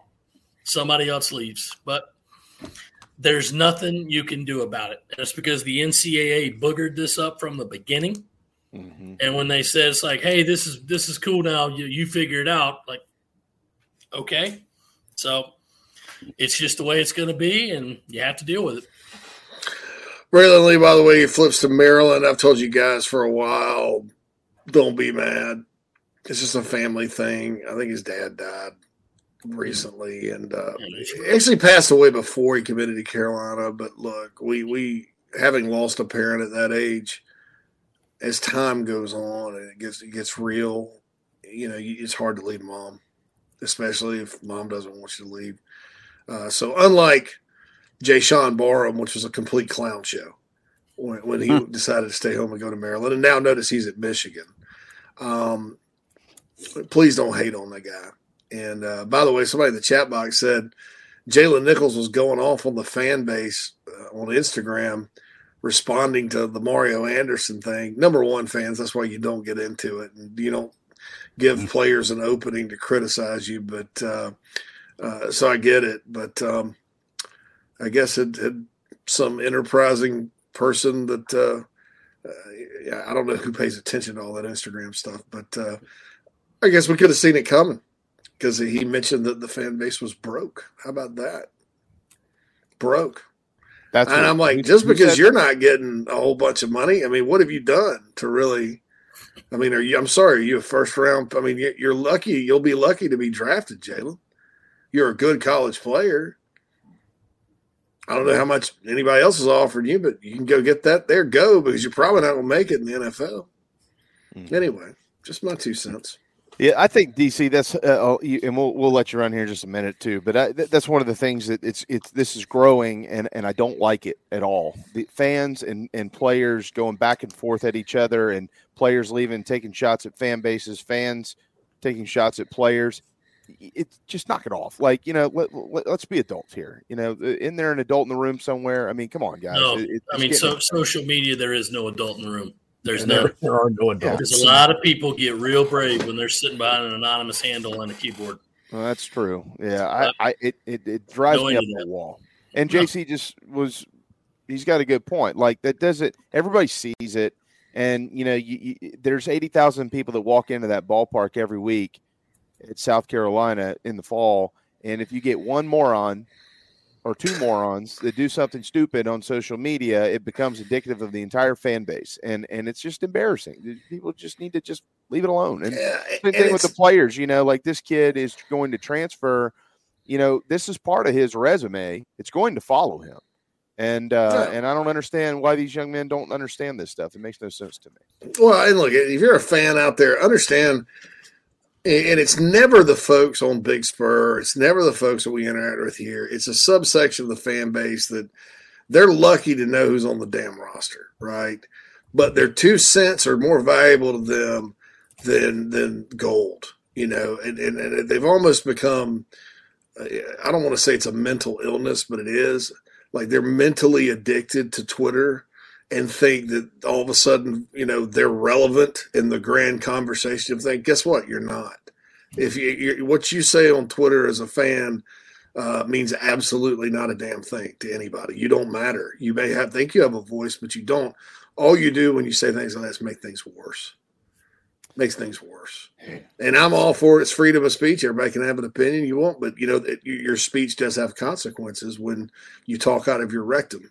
So, or type out of your rectum as it is. That's right. Well, today's about the players who are going to play at South Carolina. DC, we know you'll have that all covered in the post-curve. Before we let you go, Gamecock basketball, the men's side. The last two haven't been pretty, but they do have a tradition around here. It's called losing those games, and they haven't done that. At least they're winning. They're now 10-1 for the first time since the 2015-2016 team. That team itself thought that they probably got shafted. They should have been in the tournament. They weren't. The next year they went to the Final Four. But anyways, at the end of the day, we got Elon coming up next, and then Florida A&M. They're staring 12-1 in the face if they can get there. And then, wow, that Mississippi State game becomes enormous in Columbia on January the 6th. Yeah, I mean, it's like I've said, I'm not trying to be David Downer. I'm not, because it's fun to be winning again. It is fun to be winning again, and you guys mentioned it. All the early November, December losses of the past 4 or 5 years, and those just tanked the season before it ever got started because you knew that no matter what, you would probably get to the time of year where you present your resume to the committee, and they're like, you lost to who? See ya. That's just how it is at South Carolina because they don't have the historical tradition of being a tournament team. This is what I believe, If it's somebody like Syracuse and they have a bad year, like, Cuse was only 19-13. I don't think we can take them. Oh, man, that's Syracuse. You got to get them in. Come on, take them in. And they go. With South Carolina, it's like they lost to who? Illinois State. Yeah, see you. Bye. Yeah. So that's where the frustration came in because you knew that those early losses were just going to be that albatross around the neck. They don't have one of those right now, and they shouldn't have after the next two games with Elon and FAMU because, this schedule was made for a reason for this team to get some confidence, get some hay in the barn. And no, they haven't been pretty, but they've been scrap fights the last 3 games, and they've won them all. So that's the thing you like to have, to get some confidence in there to say, okay, you can do this. I mean, last night, no, it wasn't the most flawlessly executed game. A lot of it was the officiating. I mean, I got there, and after I'm checking off the roster, I always look at the refs. I'm like, well, let's see who the 3 stripes are. Pat Adams. Great. This is going to be a fun game. There's 4 men's officials. If I see their name on there, I'm like, nope. This ain't going to be good.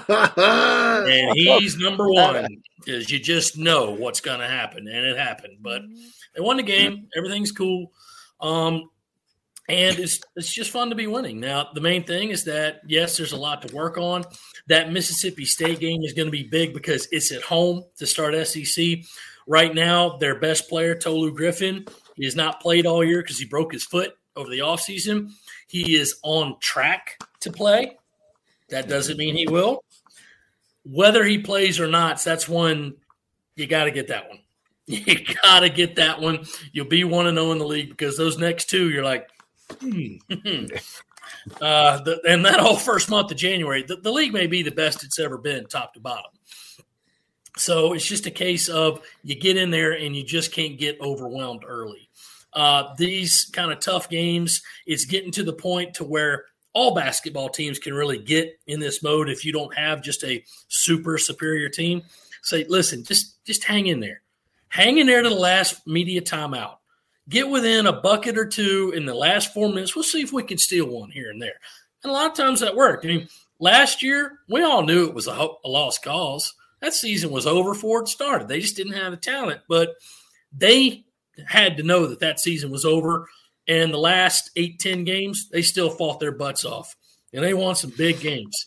Number 2 pick in the draft don't go for 40 points. They beat Alabama, who ended up winning the league, Right. So it's good to see that team winning, to have some confidence. And then, of course, the ladies went on the road with a tough environment where it was really cold, and they put on a career performance. Made their first 10 shots, 5 threes, Chloe Kitts had a career high. Breezy Hall played outstanding. And they're going to have a long break now. They don't play again until December 30th, but they're undefeated. They're number one. With the women's team, as much as I like it, I'm like, I kind of get the sense maybe Coach Staley wouldn't mind losing one of these. Just go ahead and get the pressure off, But we'll see what happens in conference play. Right now, the countdown is on for them, January 25th at LSU. Oh. So that will be the one, but there's a lot of basketball to be played. But either way, it's good for winning. One last note on signing day, I guess the only guy who they had in the coffer is Jaden McGowan, who I haven't seen a letter from yet. They haven't announced it yet. So we'll see what's happening there. All the others were, expected additions, expected subtractions. So we'll see what happens. But, JC, if you got an update on Jaden McGowan. He'll either be heading to the Boston Tea Party, and taking what I think is a ridiculous NIL offer, but this is America, right? So your market value is what someone's willing to pay you, or they'll come to South Carolina. I mean, the trend was he's still coming to Carolina. I mean, he's still committing, he hadn't decommitted or anything, but we'll see what happens with that one. I just if someone's willing to pay him what people think or have rumored to pay him, then Boston's nice, except for the winter. It's just a nice town. You can go get lobster down on the dock, lobster bisque, and hang out, watch the Sox. So I don't know, but we'll see what happens there. I'll tell you this: I'm not worried about it. I mean, either way, South Carolina's going to be fine. But I know that there was one prospect today who was not planning to have his ceremony or sign his letter until 4:25 Central Time. Mm-hmm. I'm not sure who that was, but obviously Jaden is in Nashville right now. Yeah. So I don't know if there will be a Jaden McGowan listed on the official report we get at 3:00. But that doesn't mean anything. It just means they just may not have the paperwork out yet. So we'll see what happens. Shane will talk at 3:00. I'm going to ask him some other things about general housekeeping with football as well. So be sure to stay tuned with that. And, we'll just keep on keeping on. Portal stays open until January 2nd. So hopefully there's no more bad news and some more good news, and can start getting that roster together for spring ball. DC, yep. Let me clarify this, everybody out there griping about it. Jalen Nichols did not take the money and run. He just signed the deal. So they tore the contract up when he got in the portal. So he's not, unlike Juice, who did receive compensation. He hasn't, because I see everybody, it just took our fans' money and ran. No, he didn't. He did not get. They did not execute that contract yet. So he's good to go. DC, can't thank you enough for the extended time today. We know you'll be busy with Gamecock football and basketball the rest of the week, but most importantly, the end of the week and early next week is Christmas, and I hope you and your family and your little boy have the merriest of Christmases. Thanks for all you do, not really just for us, but for all the Gamecocks because you cover it so well. It makes us all better, man. We really appreciate it. Yeah, I appreciate it, guys. I hope you got a good Santa set up, ready to roll. Good Santa. Absolutely. With that, I'm going to play a game I invented called Race the Six Pack. If I can put together his bicycle before I finish the sixer, I win. Race the Six Pack.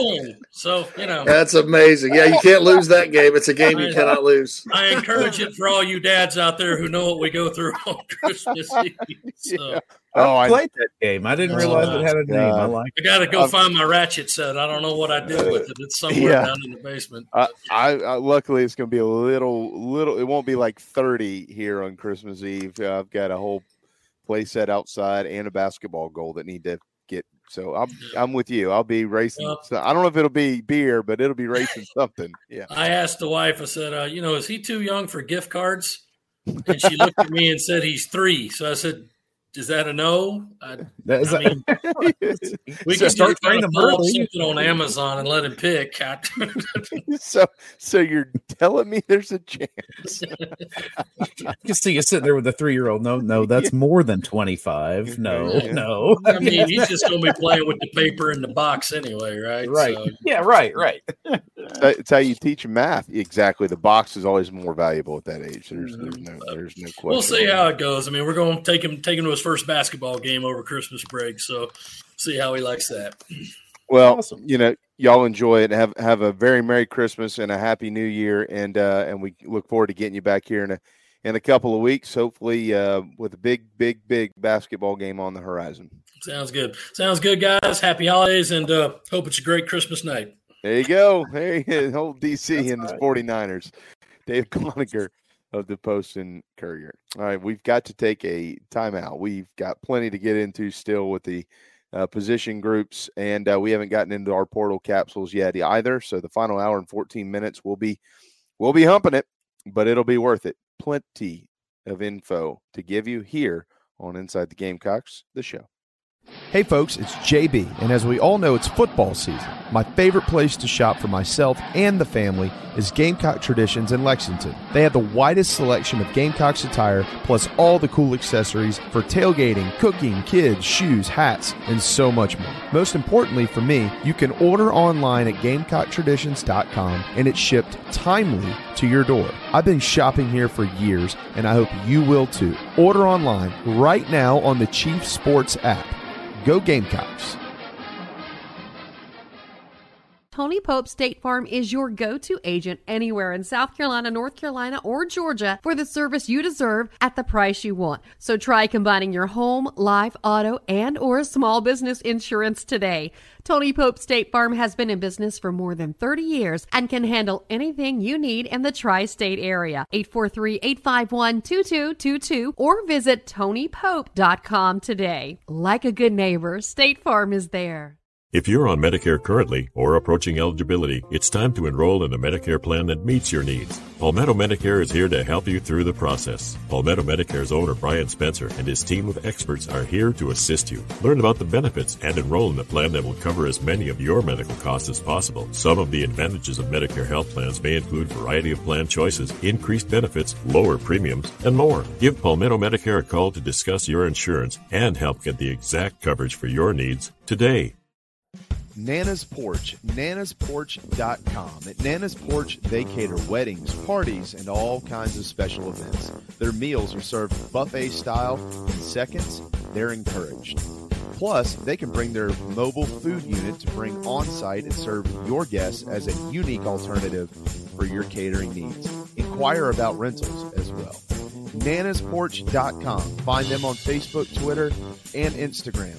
336-259-7550. South Carolinians, this message is for you, as well as for people in Georgia, Florida, and Tennessee. If you think you may need work done to your roof or a new roof altogether, there's one simple name to remember: Elite Roofing and Restoration. South Carolina native Jeremy Johnson has been helping people in the South make sure they have the very best people checking on and building new roofs for over 25 years. Fully licensed, bonded, and insured, they provide the best service possible. Call or email today, 678-781-1998. That's 678-781-1998, or you can go to EliteRoofingGA.com.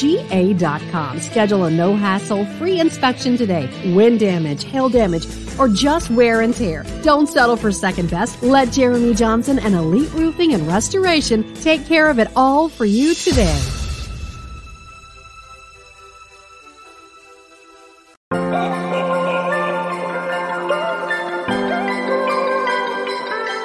Hey Gamecock fans, Mike Borkins here. During my time in Columbia, one of my favorite places to eat was Salsaritas. When I go back now for work or any other reason, it's still Salsaritas. Yeah, I'm like you. I love tacos. I love Tex-Mex. Where are you going to go to get them? Well, you've got two convenient Salsaritas locations, one in Lexington at the Target Center and one in West Columbia as well. Now, if you like tailgating, and who doesn't, whether it's for a football game or anything else, they've got the catering hotline. Get yourself some Fiesta packs to take tailgating tailgating. Get yourself the Three Amigos bundles for tailgating. They make catering easy with a fresh, hot setup. And again, you just call the phone number 803-543-6297 to set it up. You can also look them up online, or you can even download the app. Salsaritas is just a cut above the rest. That's why they're serving Williams-Brice Stadium and the South Stands, also serving in the Colonial Life Arena. Again, that catering hotline number, make it easy for you and the folks out there. You don't need to settle for sandwiches every time.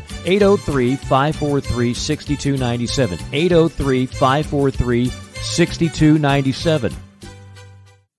Shop Charleston Fitness Equipment this holiday season. Major discounts on treadmills, rowers, ellipticos, and more.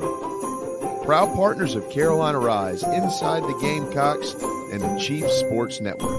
CharlestonFitnessEquipment.com, 843-388-0999. Charleston Fitness Equipment this holiday season.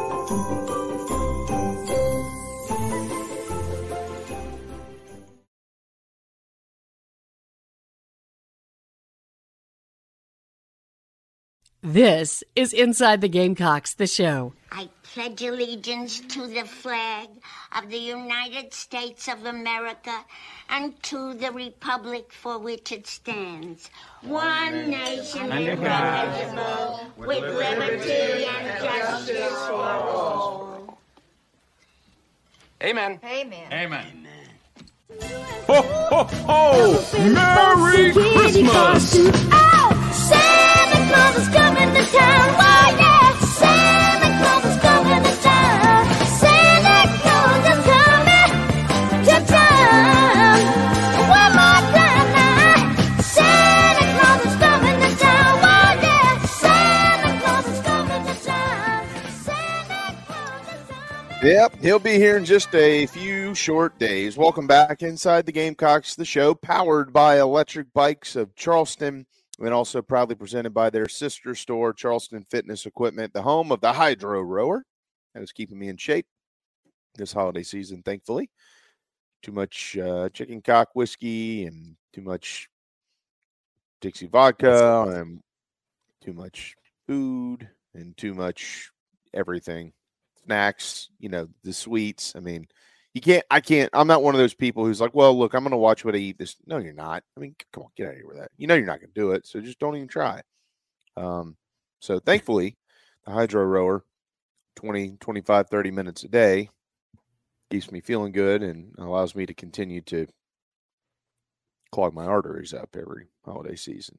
CharlestonFitnessEquipment.com and, of course, ElectricBikesCharleston.com.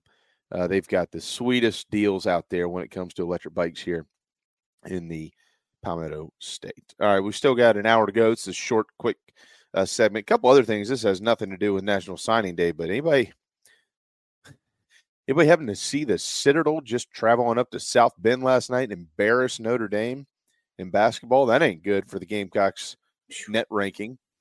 But congratulations to the Citadel. They whipped them, beat them by 20. On their home floor. So congratulations to them. Also, Notre Dame's lost the Citadel and Western Carolina. Yeah, they're not good. Did Western Carolina hold on against Vandy last night? Yes, Western Carolina beat Vandy with a last-second layup right at the buzzer. Phil's Colowee Catamounts, baby. Woo! There you go, Phil. All right, that's that does Carolina's net ranking no good. Neither one of those results are good for South Carolina. But it's still kind of funny. And it does show you, like, everybody, there's a lot of gnashing of teeth about these last two games. Not as bad as I thought it would be, because I don't know if you guys felt this way, but Charleston Southern and Winthrop both. Sometimes when Carolina in the past has lost games like that or played teams closer than they should be, I've walked away going, good God, they played terrible. They were awful, whatever. These were weird in the sense I never thought Carolina played bad. I thought, some players didn't play their best. They frustratingly missed some layups. But I never thought at any point Carolina was going to lose either game. And they ended up they didn't cover the spread against Winthrop, but the spread was 10. They won by 10. So I don't know, man. You know, it's just, and like Portland Insider points out, a lot of SEC teams have lost games. I mean, UNC Wilmington beat the mighty Kentucky Wildcats at Rupp. You know, I think college basketball teams these days sometimes have a lack of attention lapses, and these games in December are hard because there's, to Carolina fans' credit, I think the CLA's been relatively. They've had some good crowds, thanks to, I guess, 7,000 free hot dogs they had to give out to get them there. But they've been pretty good crowds. But it's these December games against these teams are tough because you're going to get those teams' best shot. You know, it's not like the place is packed. It's you got Christmas break, exams, all that stuff going. So, you know, I'm not too concerned about it. I agree they can't play like they played the last two games and expect to win much in the SEC, but I don't think they will. You know, I think you know, this team just needs to keep winning and working on things and then regroup and get ready for conference play. I mean, so you got 2 weeks after Elon, you have one game against Florida A&M on the 30th, and then Mississippi State's the following Saturday. So you got some time to get ready to roll. But it was just weird though, because I got frustrated because the other teams were making shots and Carolina was missing at times. And somebody mentioned the 4 offensive rebound possession Winthrop had right before Carolina got a steal from Jacoby Wright, went on a big run to kind of salt it away. But I never kind of wanted to yell at the TV or as I normally do sometimes during basketball. I didn't think there were a lot of bad shots being put up. I don't know. Encouraging sign. Sounds weird to say after 2 struggles with Big South teams, but I think this team still got a chance. Well, again, I just go back to pretty much every year. I mean, they always find a way to lose one of these, and they haven't done that. They've actually found ways to win them. And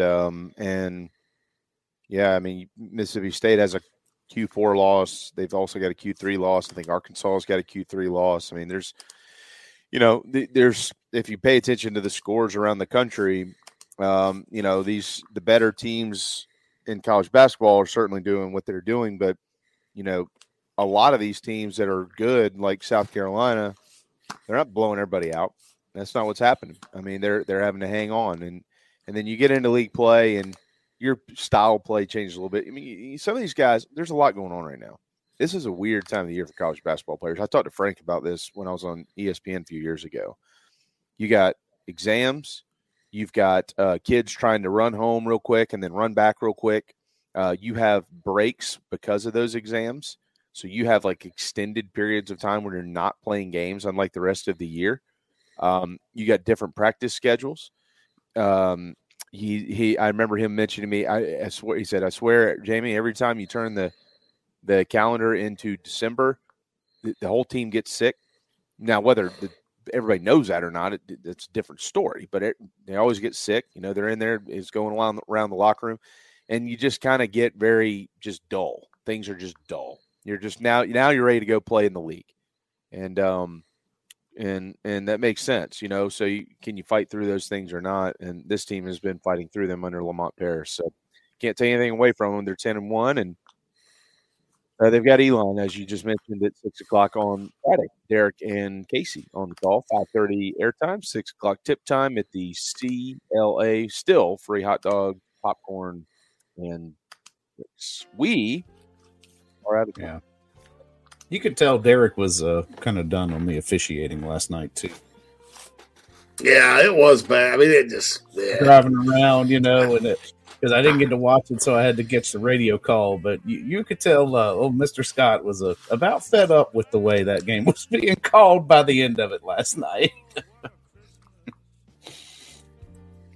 Yeah, exactly.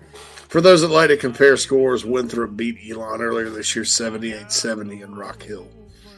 So there's a score comparison for you. I don't know what kind of. I mean, Winthrop. I don't know. And I did get some feedback on the Nichols transfer.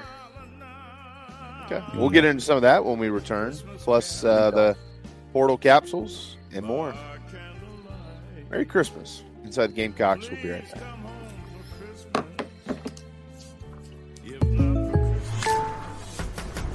The State Farm Personal Price Plan helps you create an affordable price just for you. Contact local agent Gary Patterson for your personal price plan today.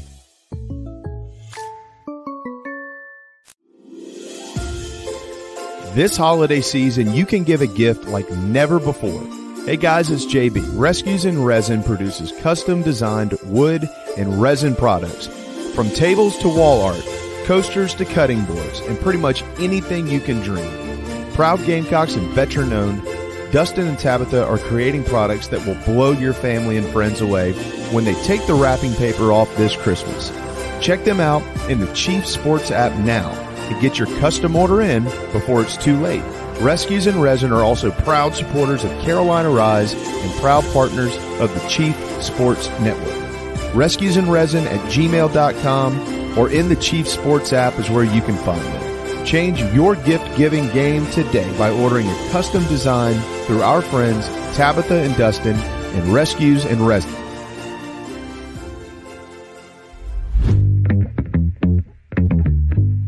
My company is Billy G's Carolina Barbecue. We are based in Columbia, South Carolina. And we have 2 lines of sauces and a spice rub. I mean, when people try our product, they know it's a gourmet product and it can go on any type of food. It's not surprisingly delicious. It's expectedly delicious. The State Farm Personal Price Plan helps you create an affordable price just for you. Contact local agent Gary Patterson for your personal price plan today.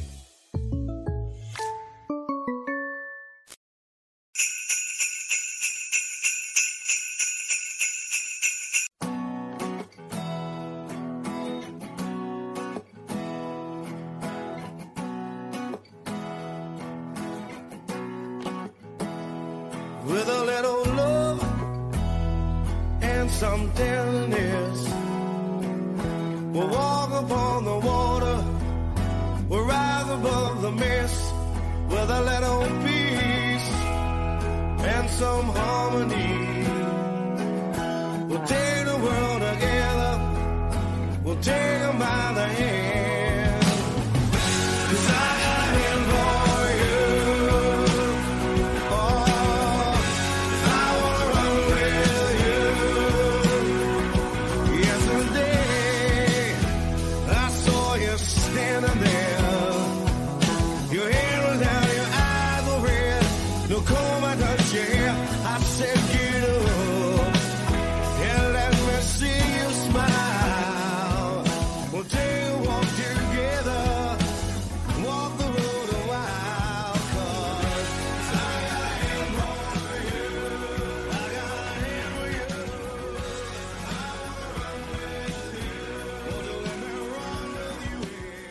All right, it's the final hour, Wednesday, December the 20th. It's our final Wednesday of 2023, as a matter of fact. Tomorrow will be our final day of 2023 here on Inside the Gamecocks, the show. We'll be off for the holidays and JC's wedding, and then we'll all reconvene in the month that they call January, which, no offense if you were born in January, but it is the worst month ever. It is cold, and there's nothing to do outside of sit around and literally that's it. Just sit around. There's nothing else to do in January. So anyways, welcome back Inside the Gamecocks, the show built by the Barn Dough Co.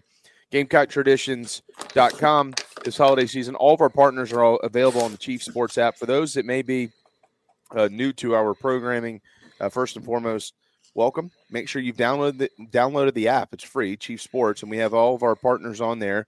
We also have additional programming on there. Sports Talk is an affiliate of the Chief Sports Network. So is Chin Music, an amazing, amazing program with Chad Holbrook and friends. If you haven't listened to that, it's an actual podcast, and some of the conversations, Roy Williams, Blake Mitchell, Mark Bryan, soon to be Whit Merrifield, and more. It is awesome.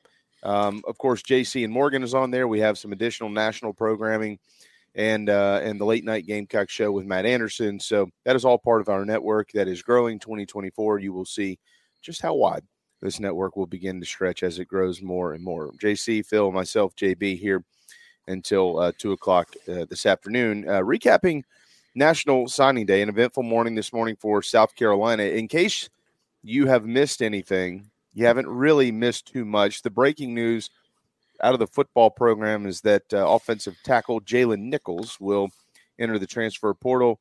JC did spill the beans a little while ago. This was going to happen last year.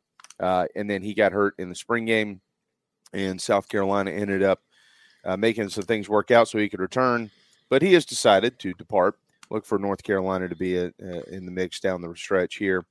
And then on the recruiting side of things, last night, a good night for Gamecock football in receiving a commitment in the wide receiver room, something that they needed to continue to beef up, especially if we don't know what the future of Jaden McGowan is. But DeBron Gatling is in, and he is signed this morning.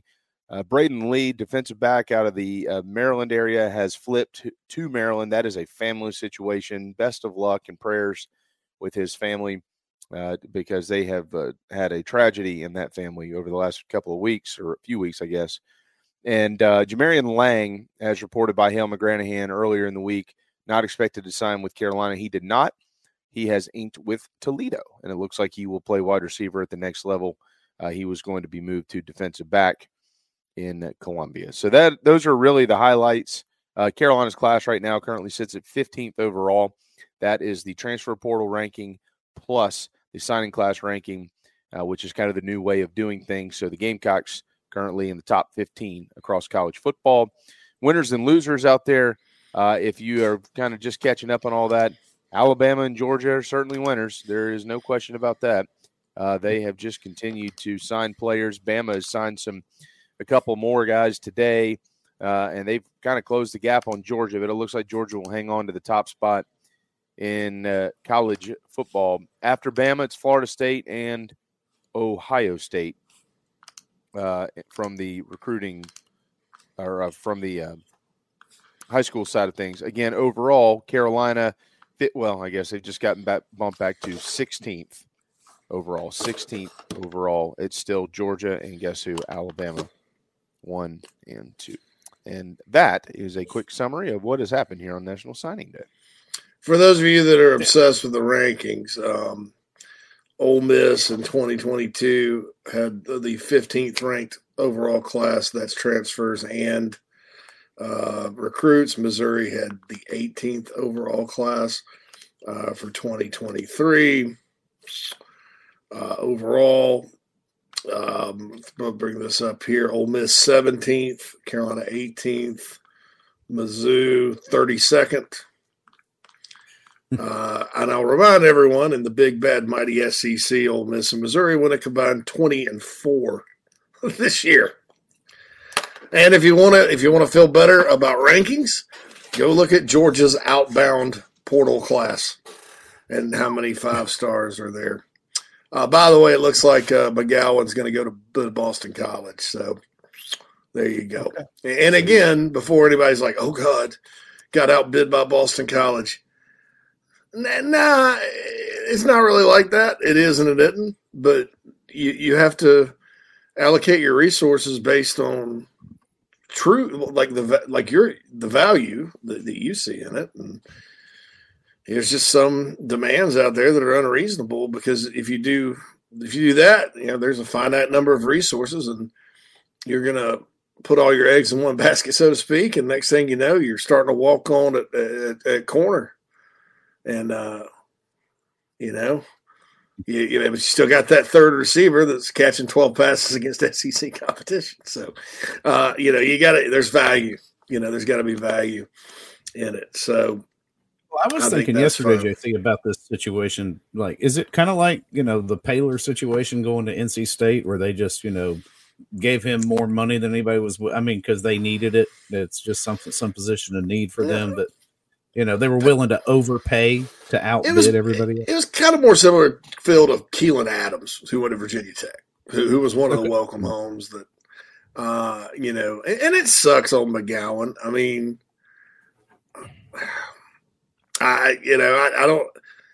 I guess, again, kind of like Jalen Nichols, I mean, I guess if you're going to get that kind of money, looking at those two guys specifically, I mean, they're not necessarily projected to be high draft picks. So if you're going to make money playing this game, go ahead and do it. And if I'm Boston College's NIL department, I don't know what they're thinking, you know. In the ACC, though, maybe so. You're not facing monsters you're not facing Kamario Lassiter from Georgia every week. Right. You know, you're not facing those cats that they got at Bama and I mean, those big old physical the best corners in the country. You're not facing those guys week in and week out. When you play Clemson, you probably are, Florida State, but you know, there's some success. So Quantrell says, JC, we get it, but the national media is going to spin this as Carolina being cheap in the portal, and that's annoying. Well, Quantrell, I don't think the national media cares about McGowan. And if they do, then they're kind of reaching. I mean, this isn't being cheap. This is a ridiculous. I mean, and I'm not going to repeat the numbers here, but there's just no way in hell anybody in their right mind should fork out that kind of cash for that guy. And I like him as a player. I always have. Hale and I've always thought he does, you know, deserved to be a take out of high school and all that. But there's just some things you cannot do. I mean, this kid is not Ace Sanders even. I mean, Ace would be about high end for a receiver that size. And he's not Ace. He's not even Amarian Brown production-wise. I think he could have been better than Amarian. But right now, you can't do that, man, because, you know, and no other school's doing that either. I mean, no other school's out there overpaying for guys that are at that level. So I don't know that I agree with that. Now, if it were a high profile guy, high profile position, you know, something like that. If South Carolina was losing Lenoris Sellers this year, or, you know, Big Tree Babalade bolted after a season, I think that narrative, you know, would, number one, probably be true, and number two, you could push it a little bit more. But I think someone from the national media says something about that with McGowan. They're really reaching. Well, elsewhere from that portal class, Jawarn Howell was the first transfer to send in his national letter of intent this morning. So he is in. The second announcement was from Rocket Sanders from Arkansas, of course. He is also in. And then the Gamecocks immediately followed by announcing the additions of Georgia Tech defensive end Kyle Kennard and North Texas running back Oscar Attaway. All those guys have now signed, and they are good to go with South Carolina. JC, Pittsburgh defensive lineman DeAndre Jules and Brady Hunt, the tight end out of Ball State, also have been announced officially by the Gamecocks, as has Gerald Kilgore, the brother of Jalen Kilgore, the defensive back coming over from Tennessee Tech. So Gamecocks are in good shape. Jared Brown now in the boat too, the wide receiver, committing and now signing with Carolina from Coastal, and now with Jaden McGowan deciding to go up north and play at Boston College, they will look right back to the portal to try to sign another wide receiver here. We've been talking about all of these players nonstop over the last few weeks as Carolina has recruited them, and now Carolina has officially signed them. And now that we're not getting any true deflections, let's talk about the running back room and the fact that I don't know if it's complete, but it's pretty close to being complete, JC, with Rocket Sanders, Oscar Attaway, Jawarn Howell, and Matthew Fuller all today. 4 new additions to this group. Juju McDowell will return, and DJ Braswell will return. That is 6 running backs that will be in the boat for Gamecock football come August. It is quite the turnaround from where they were. Absolutely. And there's enough depth there. All right, so I have my notes here. Everybody's asking about Daniel Hill. He's not coming to Carolina unless something dramatically changes. Like I was told straight up, he's not coming here. So We don't need to ask about him anymore. Don't need to ask about Evan Stewart. I know it would be, dude, if they could sign Evan Stewart, great. But that kid's going to Alabama or Texas most likely, and he's a freak stud, whatever you want to say. He's going to go to a big time program though. Like, not that Carolina's not, but like a Ohio State, Alabama, Texas, that kind of spot. As far as back to the running back room, yeah, I mean, look, kind of like a tight end last year, they needed to flip it because it was like, hello, who's here? Hello, and there's one guy, Juju, and he's hurt, or two, him and Dontavius. And now you got three guys from the portal that are all really good players, and Fuller coming in. So that's six. You're six deep. Somebody mentioned moving Juju to the slot. If he gets back healthy and is ready to go, I don't know that that's a bad idea. Use him in a variety of manners. He's a good player. Makes plays when he's in there. Not a full-time running back, but a guy that can make things happen. Rocket, obviously, it's going to come down to his health next year, and if he can get back to 2022 form, because he's one of the best backs in the country that year. And there's really no reason why he can't, as long as he stays healthy. Even 2023, when he was healthy, like that Florida game, rushed for 18 carries, 106 yards. The Gators couldn't stop him. I mean, they couldn't stop many people, but he looked kind of like his old self, just a step slower. Attaway's a player everybody's going to love, guys. Older guy. Hale talked to his coaches. We've talked about this at North Little Rock. They're pretty fired up about him. They really think he's good. Violent runner, explosive. And then the kid Howell from South Carolina State, he could be better than all of them. Mm-hmm. And I've given you my comparison for him. So the overall room now, they fixed it, and they fixed it in short order. As Mike said on the show 2 weeks ago, though, this past year needs to be the last time that happens at that position. It was very unfortunate. I think they thought they didn't anticipate the injuries on the O-line. I think they thought they could get by being kind of more of a passing team. But, you need a guy that could make the first guy miss, which DeCarrion didn't do a bad job of that. He just got tracked down from behind. I think he got too big, and so he was a step slower. And then there's Mario, who ran his butt off, and then by the time the year was there, he had carried it so much, guys. It just, I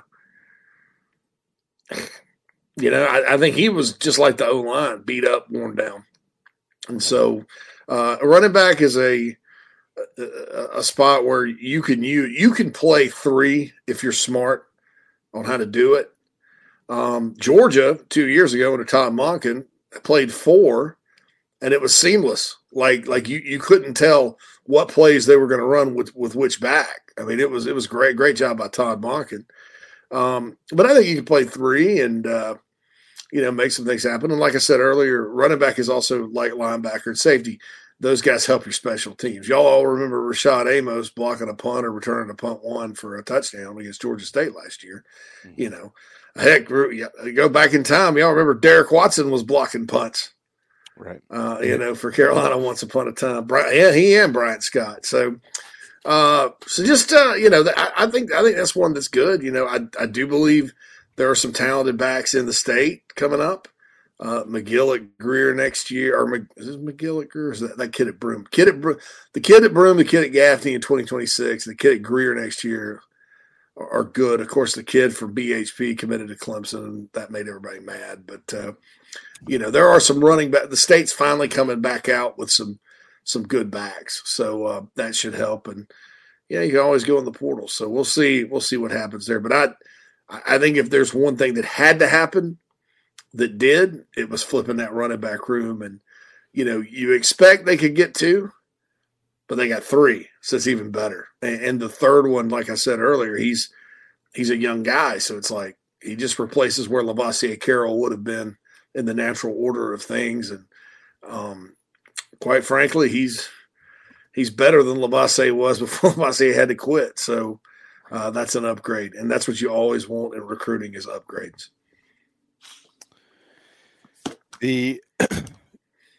Gamecocks here at 1:20 on this Wednesday afternoon. JC, the portal. Do me a quick favor and refresh us on where things stand with the portals, the dead period, how long the portal's open, and then when it will reopen after it closes. Okay. Yeah, the portal's open, I think, until January 3rd, if I'm not mistaken, for these teams. And when I say portal open,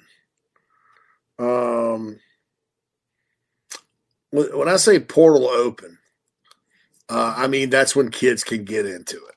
You can take a guy out of the portal at any time if you want. So the portal's open to everybody who's not in the national championship game till the 3rd, and then I think those teams get a week afterward.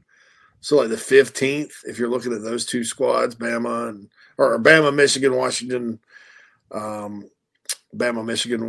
and who else has played? Texas. You know, you look at those four teams, and then after spring practice, I think for a week in May, it's open again, but it's just a week. So you got to kind of see who jumps in and all that. I think ideally programs would prefer to get all their portal recruiting out of the way now, because you don't really want to depend on that post spring practice thing, and you bring somebody in and you just don't, maybe they're not ready to go. So here you go. So that's the deal. I mean, but I think that I think that if you're just looking at kind of long term, South Carolina historically has not quit recruiting. They still recruit that later period. So we'll see what happens there.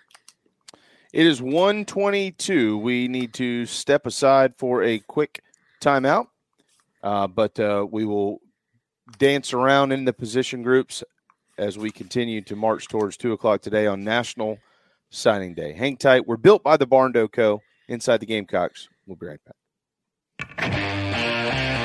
Down here in the South, we don't always see eye to eye.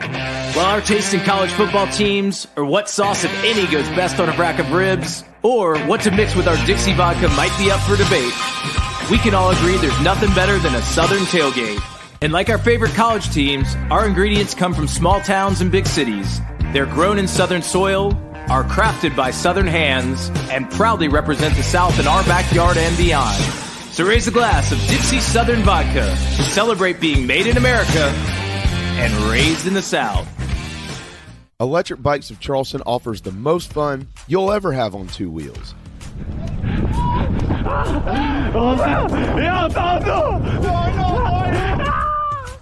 Magnum, Velotric, Aventon bikes, and more.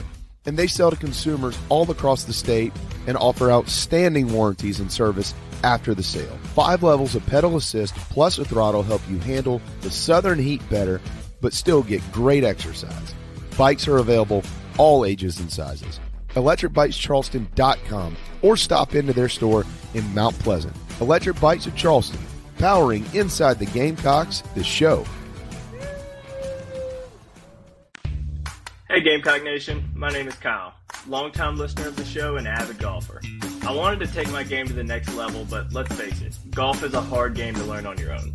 I heard the ad from McKellar Enterprises and reached out to the owner and former Gamecock golfer Meredith Taylor. In just 2 months of working with Meredith, I shot my lowest round ever, and I've never felt more confident in my golf game. So if you're looking to take your game to the next level, go to McKellarEnterprises.org and book your lesson today with former Gamecock golfer Meredith Taylor. Go Gamecocks.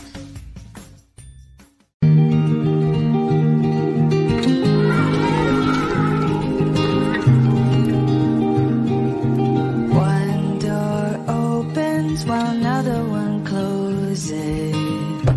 Dad, please go today.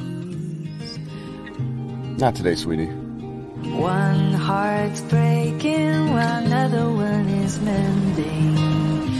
It's all in the ebb and flow. If I had to, I could go it alone, but because you've become my home.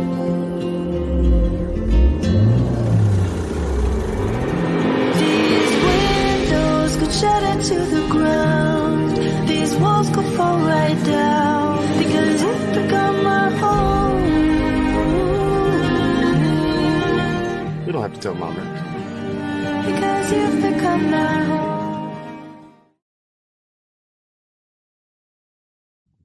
Merry Christmas! Merry Christmas.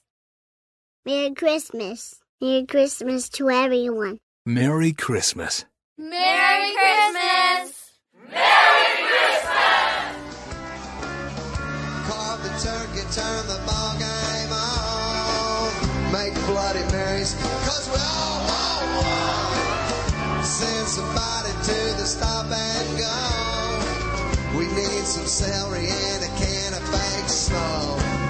A bag of lemons and some Diet Sprites. A box of tampons, some Salem Lights.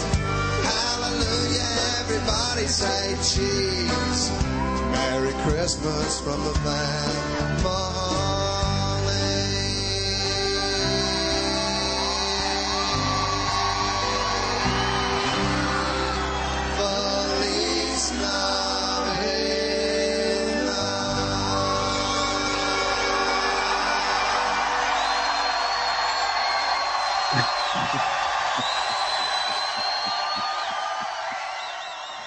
Yeah.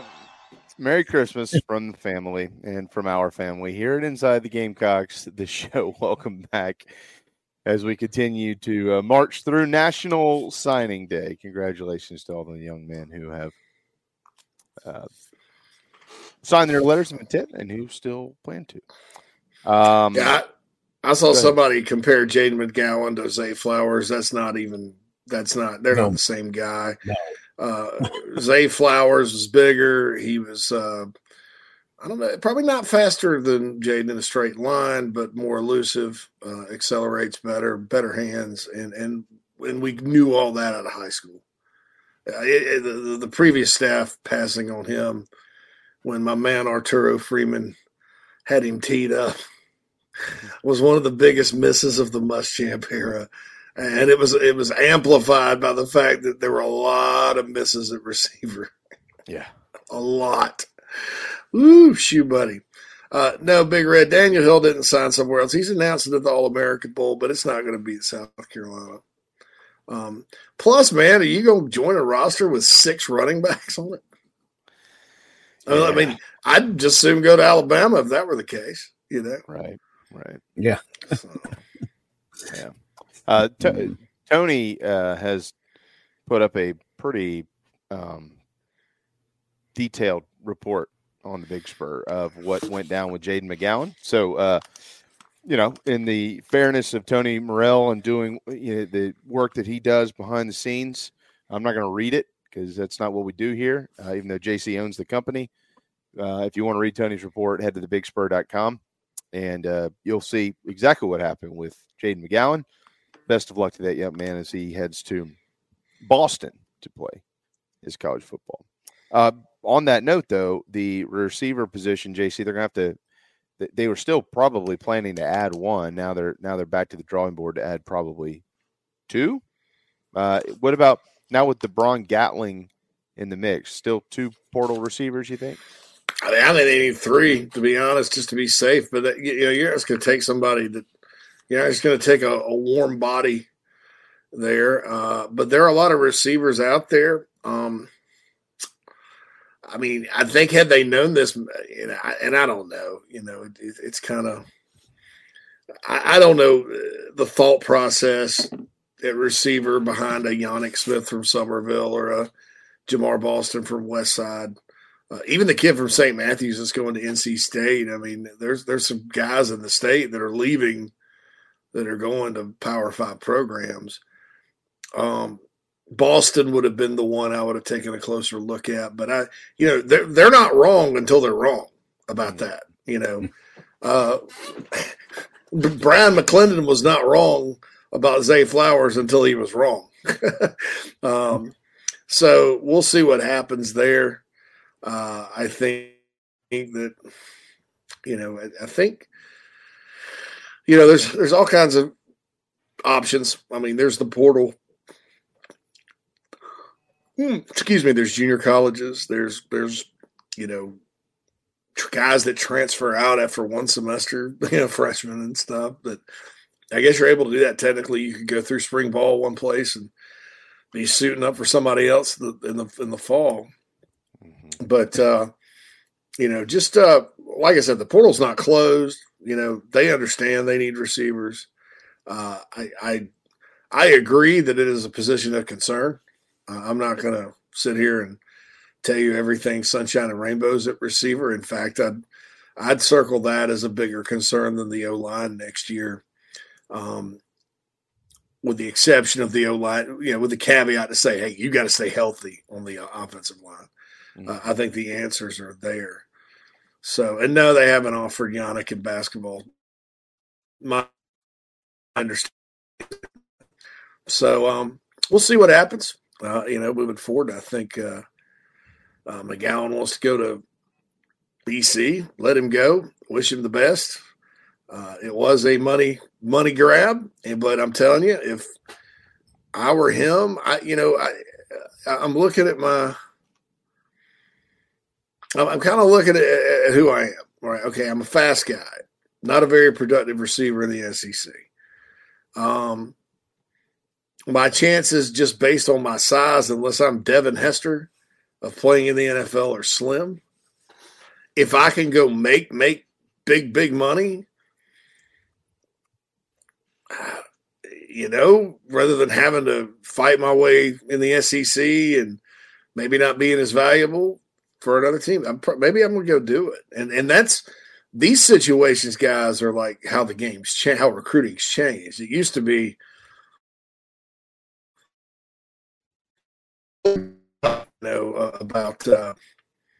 about losing a kid to Boston College, but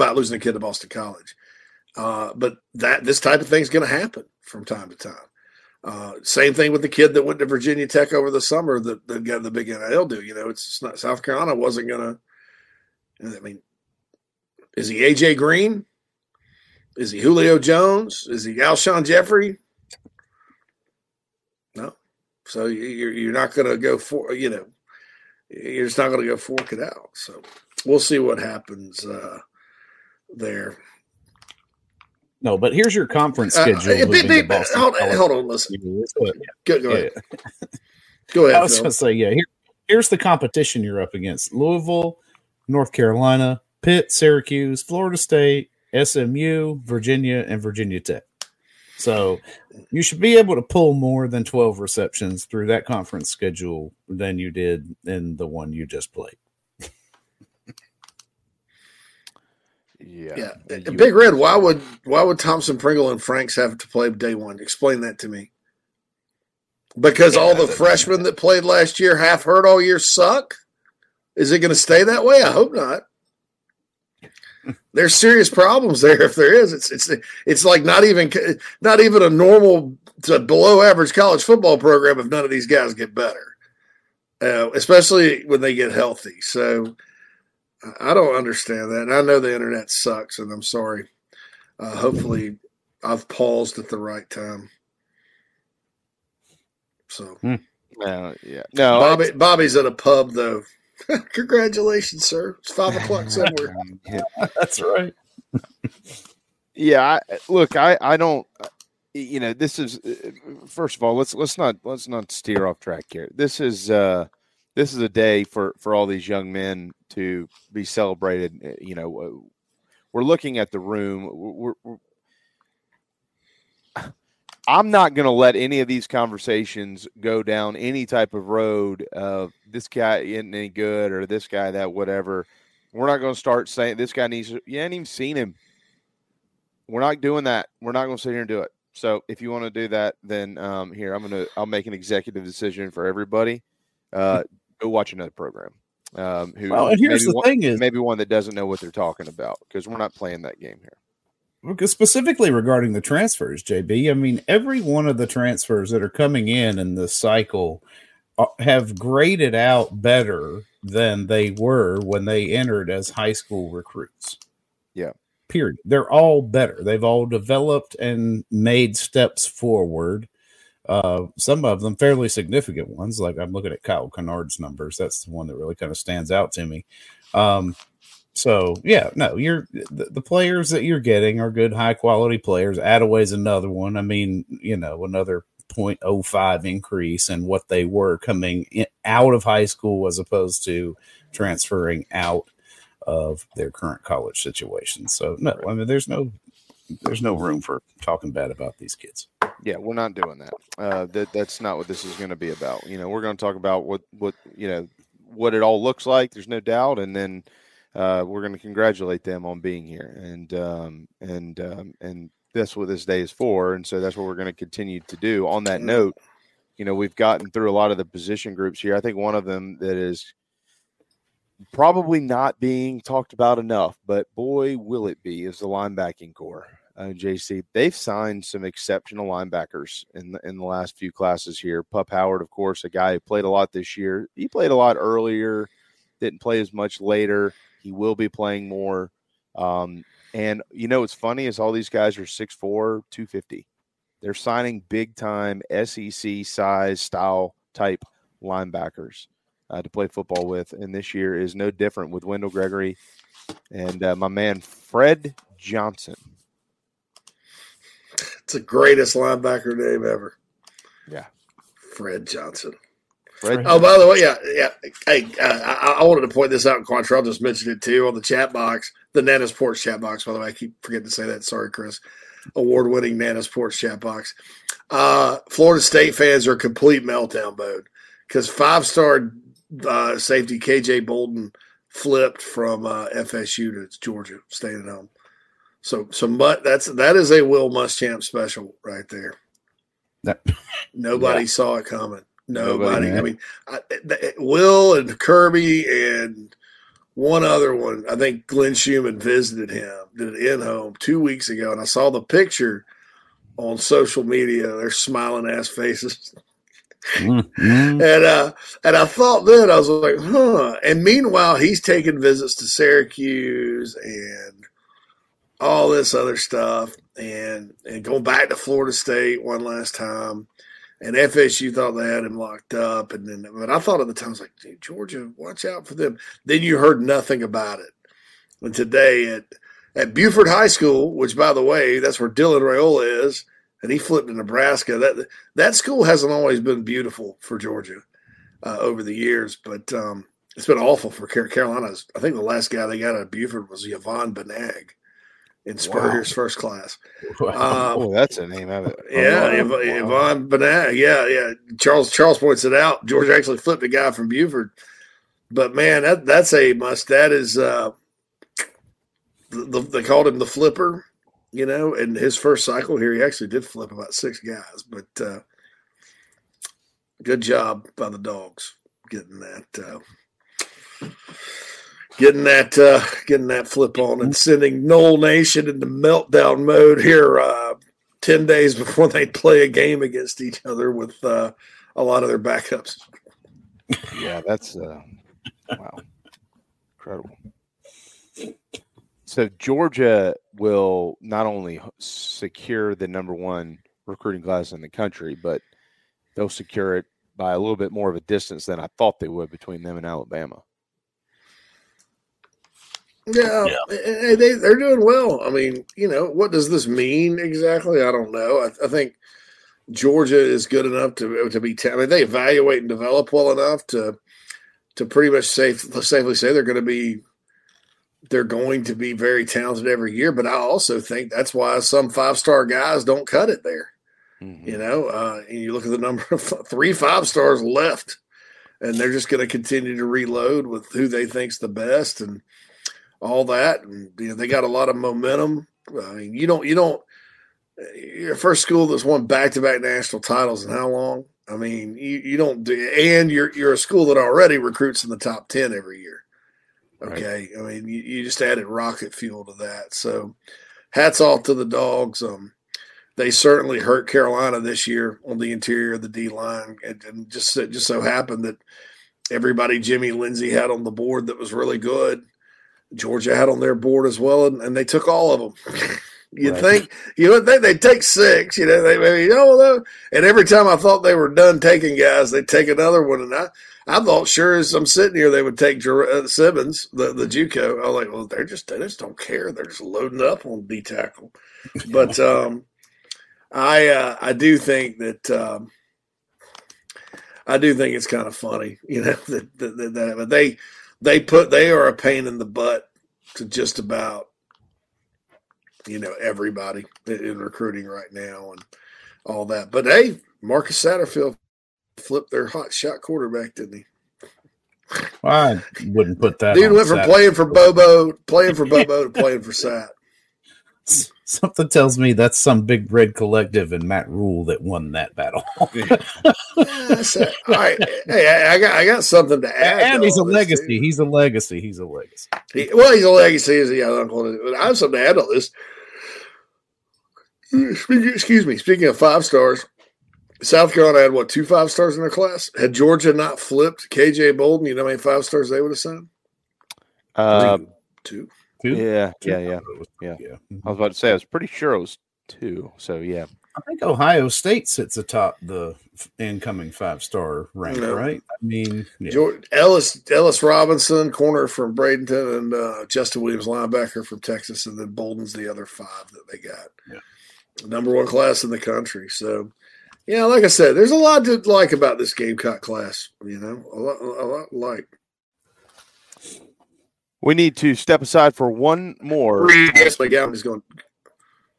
Time. Yeah, I was just going to say McGowan is going to BC, just to repeat it. So, we'll step aside for one more final timeout, and when we return, what about the top 20 players in South Carolina? We'll tell you where they're going right here on Inside the Gamecocks, the show. Chicken cock originated in Kentucky, like so many other bourbons. And so the resurrection of it, you know, Paris, Kentucky, that's the county seat of Bourbon County. So much of this whiskey was being made in that Bourbon County, put on ships and barges and shipped down to Ohio, down to Mississippi, and got to New Orleans, where it got distributed all over the world. And people kept saying, well, hey, I want some more of that whiskey from Bourbon County. And so that's how bourbon whiskey got its name. And chicken cock originated actually in Paris, Kentucky, which is today Bourbon County.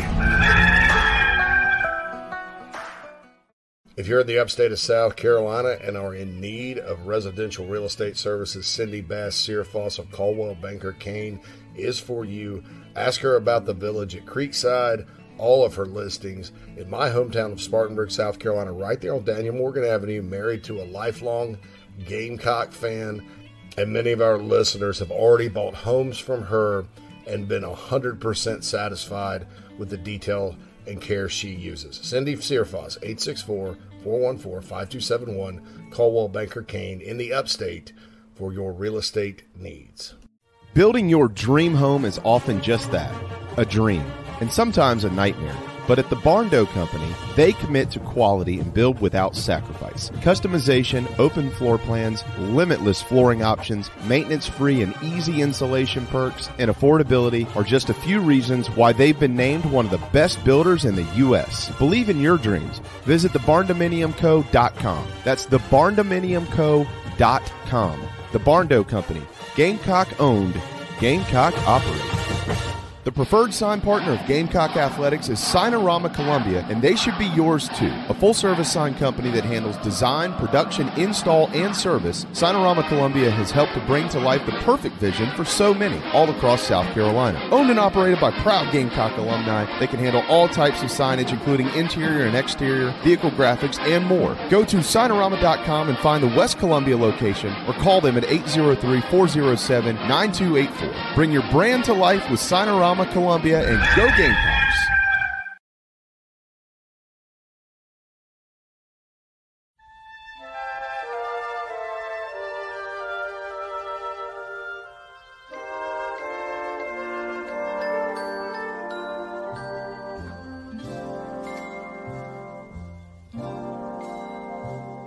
Have yourself a merry little Christmas.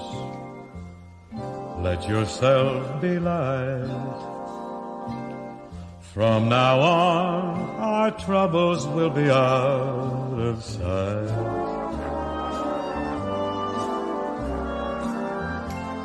Have yourself a merry little Christmas.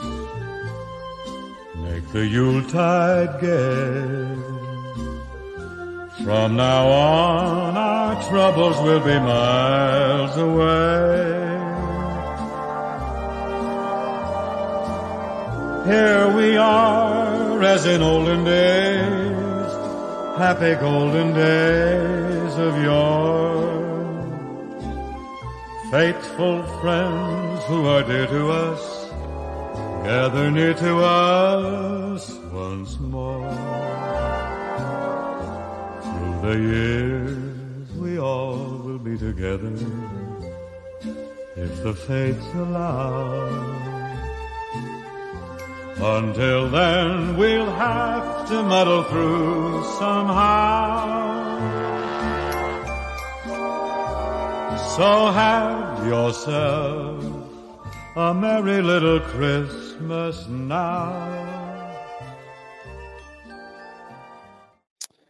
We do hope you all have yourselves a merry little Christmas. Welcome back inside the Gamecocks, the show, part of the Chief Sports Network, which is proudly presented by our friends at Dixie Vodka. If you haven't been keeping track, here are the recruits or the top recruits in the state of South Carolina. This is via the composite, as JC pointed out earlier. It's a little bit more of it's a bigger picture, a better scope of all of the players and who's ranking them and things of that nature. South Carolina, of course, has kind of cleaned up here in the Palmetto State. Josiah Thompson, the number 1 player in the state, and Cam Pringle, the number 2 player in the state, both offensive tackles, both coming to Carolina. The composite has wide receiver Braylon Staley as the 3rd overall player, and they've got him. Of course, he is now signed to go to Tennessee. 4th and 5th, Mazio Bennett, Kelvin Hunter. We know where they're going. That is South Carolina. They've got Troy Stevenson as the 6th overall prospect out of Philip Simmons down here in the Low Country. He has signed and headed to Georgia Tech. Blake Franks in at 7. Of course, he's coming to South Carolina. Marcus Downs, defensive lineman who had some conversations with the staff out of Riverside up in Greer. He has now signed with Central Florida. Trayvon Dunbar, the running back who just had a magnificent season for Midland Valley up in Graniteville, he is now officially signed with West Virginia. So he'll go play for Neil Brown up in Morgantown, WV.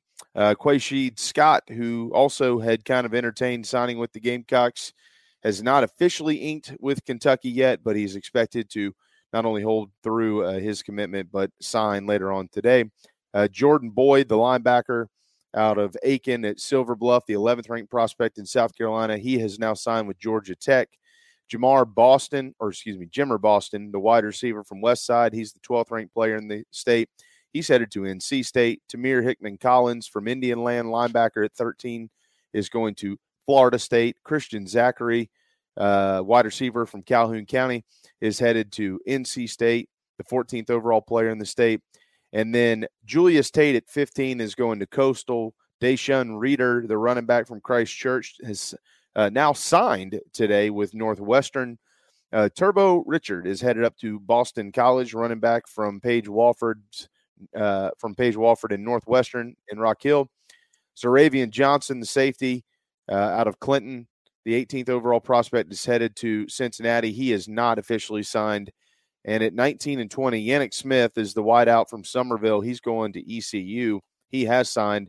ECU has also signed edge rusher Shake Thompson from Hilton Head, the 20th overall player in South Carolina. Clemson signed 1 player from the state this year, Watson Young, ranked 22nd overall interior offensive lineman from Daniel. And that is what South Carolina's ranked or top 20 ranked players look like on National Signing Day. Just glaring that the other major Power 5 school in the state only signed 1 player from this high school class. Yeah, and crazy. From literally the closest high school to their university. Well, that's like Clemson's high school, isn't it? Like, didn't the Sweeneys? Oh, yeah, I mean, I think there's a Young, last name Young guys youngs that went there too. Clemson flipped 2 people from App State late. I'll tell you this: that 5 Tigers are off to a good start in the state of South Carolina. You have to admit that. In 25, yeah. And my internet just screwed up. Yeah. By the way, Florida just had another 2 4-stars decommit and flipped, one to Auburn, one to Miami. Yeah. Wow. It's falling apart in a hurry down there. You know, well, we're in this world we're living in, man. Like when that train starts to get off the tracks, you can't stop it. Like you really can't. You know, you have to.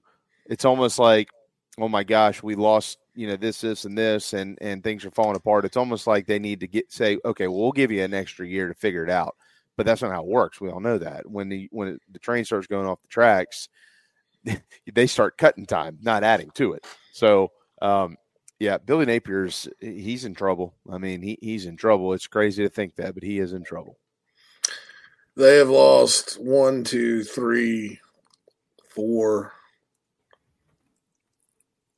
Wait a minute. They got Nasir Johnson back, I think. So hang on. Yeah. So they lost about 8 guys. So right now they're still waiting on Nasir Johnson to. No, actually, Nasir did not come back. I don't know where he ended up going. Did he go to Georgia? Shoot, man, Carolina was in on him. I mean, they lost a kid from Gainesville. You know, they like from their backyard. You know, and I hate to laugh. I mean, but their fans are so rude, or some of them on the internet are so. One of them said something kind of nasty about me the other day, so I hope he enjoys what's happening to him today. But yeah, I mean, it is, and it's tough, and it's like. You don't really understand what the deal is. Florida's an attractive place for recruits still. Yeah, Nasir went to Georgia, part of their 27-man D-tackle class. You don't really understand. I mean, because, you know, kids love Florida. They're still, like, attracted to going to the state and stuff. Is it the staff? Is it the concern because they've changed coaches so much that other coaches are putting it in these kids' head like they're not going to be there. They're going to get fired, and there's some fear there. I never expect Florida to lose guys. I mean, I never expect Florida to hold on to guys that are far away from campus, like out of state, like Texas kids and North Carolina kids and stuff when they're not rolling. But Florida kids still have an affinity to stay home. They don't stay home as much as they used to. So, I mean, I don't get this. I think I mean, like I said, you know, they lost. I mean, the kid Kendall Jackson, a D lineman from Buckholz High School in Gainesville, and then they lost him just a couple of weeks ago. Yeah, and he flipped to Texas A&M. So, well, again, I mean, I'm not so sure. Like, if you are one who wants to continue to try to figure out the method to the madness, stop wasting your time because it is not worth it. It is chaos. It is going to continue to be chaos. There is never going to be a method to the madness until we have some sort of change in college football and how things are set up. And, you know, it's when you've got NIL involved, but with no structure to it. When you've got the portal that makes it really easy for guys to just be able to jump ship and leave, you know, they can start taking flyers, right? You know, you can, well, hey, look, you know what? I'm going to go ahead and go here because I know I can always come back and go here. Mm-hmm. So, I mean, there is no method to any of this. It is madness, period, at the end, and it's going to continue to be that way. And a lot of the things that we have seen that were trends of years past, those trends are being bucked. They're over. It's done. You know, it's a new game. It's a new age, and you just got to get used to being able to continue to expect the unexpected. I mean, like a couple of years ago, you got the transfer of Tavian Feaster from Clemson to South Carolina, and people thought, well, my God, where did that come from? Because you don't do that. You know what I mean? Like, that's not how this works. You play here, you hate them. That's just the way that it goes. And it's pretty normal now. I mean, a kid just left Mississippi State and went to Ole Miss. Kids are leaving South Carolina and Clemson and entertaining going to the other one, Florida and Florida State. It's happening all over the country, and that's just a very small example of how everything you just can't. The guy's in Gainesville, and all of a sudden he's leaving after he's been committed to the hometown team. Like, does he not care about coming home and kind of being a hero? South Carolina's got guys like that. Jordan Birch is one of them. Jordan Birch, who stayed in Columbia, probably be able to knock on any door in town and say, I'd like a job. And they say, we'll give you one. It'll be a little bit more of a difficult knock now when he comes to them. So, I mean, it's a different day and age. And let me squeeze this in real quick, too, JC. To your point, Braden Lee, tough situation for his family. And I know that I don't even know that he wanted to flip to Maryland, but he just tweeted, man, I just want to give a shout out to my boys that signed to South Carolina today. I love y'all, and I'm proud of y'all. You'll know what it is. Go be great. And he had to sign with Maryland today because of family stuff going on. But best of luck. I don't really have any. I don't want to say tolerance, but I'm in strong disagreement to those that are like, well, he could have said this a long time ago. No, it was a tough decision that came right down to the wire. I mean, you're torn. Should you stay? Should you go? Should you stay? Should you go? And I think those of us that thought there's a good chance he leaves to go to stay at home thought, well, that family pull is going to win out in the end. And Loxley was pitching that. That's what he pitches to all those kids up there. And he signs them, and then they go get in the portal in 2 years because they're tired of playing in front of 15 people. But this was always a possibility. A lot of folks around South Carolina was frankly surprised it didn't happen sooner, but the kid did love South Carolina and wanted to come here. It just, life happens, and I can't fault anybody for that. All right, so back to Florida. So they are a couple of decommits away from falling behind the Gamecocks. They've fallen from third to start the day in the country to 13th. Yeah. And their Clemson is 0.42 points behind them. Penn State's 0.60 points. Gamecocks are 2.17, I guess. So yeah, the Gators, and if this class does not finish in the top 10, Mike Morgan, we'll talk about this tomorrow. They hired Billy Napier because he can recruit, and they didn't think Dan Mullen could. Dan Mullen had normally a class rated between 9 and 12 nationally. Yeah. That may go down. And look, I was a Billy Napier guy. I'm not sitting here saying that, my God, I called that he's been bad there. I actually don't think it's Billy. I think it's the job, because only 2 people have won there ever, like at the level they want to win. But firing Dan Mullen to hire Billy Napier may go down as one of the biggest mistakes in the history of coaching changes. Because one thing Dan Mullen will do for you, he will outcoach most of the coaches on his schedule. When he has talent, he's lethal. But he just wasn't going to sit there. And they're sitting there looking, because of the 2020 season, which gave him a lot of false hope. I think they're sitting there going, well, my God, we just got to recruit like Kirby at Georgia, and we'll be back, because that Georgia rivalry is real. Mm-hmm. And I think you have to understand, when you were beating Georgia's ass going 11-1 under Spurrier, they were out recruiting you every single season. Spurrier made comments about it, but that you got to coach, man. I mean, you can never let recruiting rankings like drive decisions. And I worry that athletic directors these days, it's coming into play more and more, and that's a shame.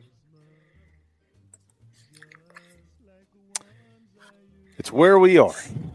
And now we're at the end of our program, thankfully. Heck of a day, boys. Tomorrow's the grand finale before the 2024 version of the show kicks off. Yeah. Yep, it will be a jam-packed day tomorrow. As a matter of fact, we moved Mark Kingston to tomorrow. So we have Mark Kingston tomorrow. We have Mike Morgan tomorrow. We're trying to squeeze in Derek Scott tomorrow. We have Matt Anderson tomorrow.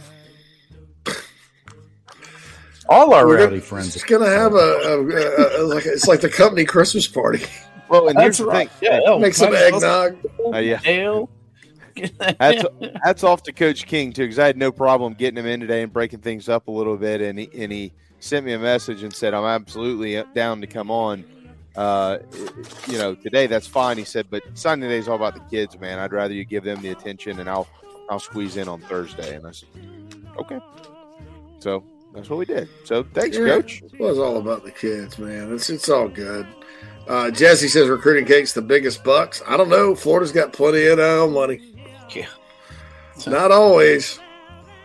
No. Not always. Money. Every situation is different, but I'll say this about NIL real quick. South Carolina has a much, much better situation than they did last year. Still need more. If you're going to recruit like Ole Miss in the portal, you need more. But and I think that's realistic for the Gamecocks to do. But thanks to all of you out there that supported NIL, because it was night and day different this portal experience than last year. Guys, we are out of time. Thanks to David Cloninger for joining us. We hope you have a wonderful Wednesday as we march towards Christmas and New Year's. Well done, as always, JC. This is kind of Christmas for you. And thanks to Mad Dog Mullinax for steering the ship in the right direction. We'll be back tomorrow at 11 on Inside the Gamecocks, the show.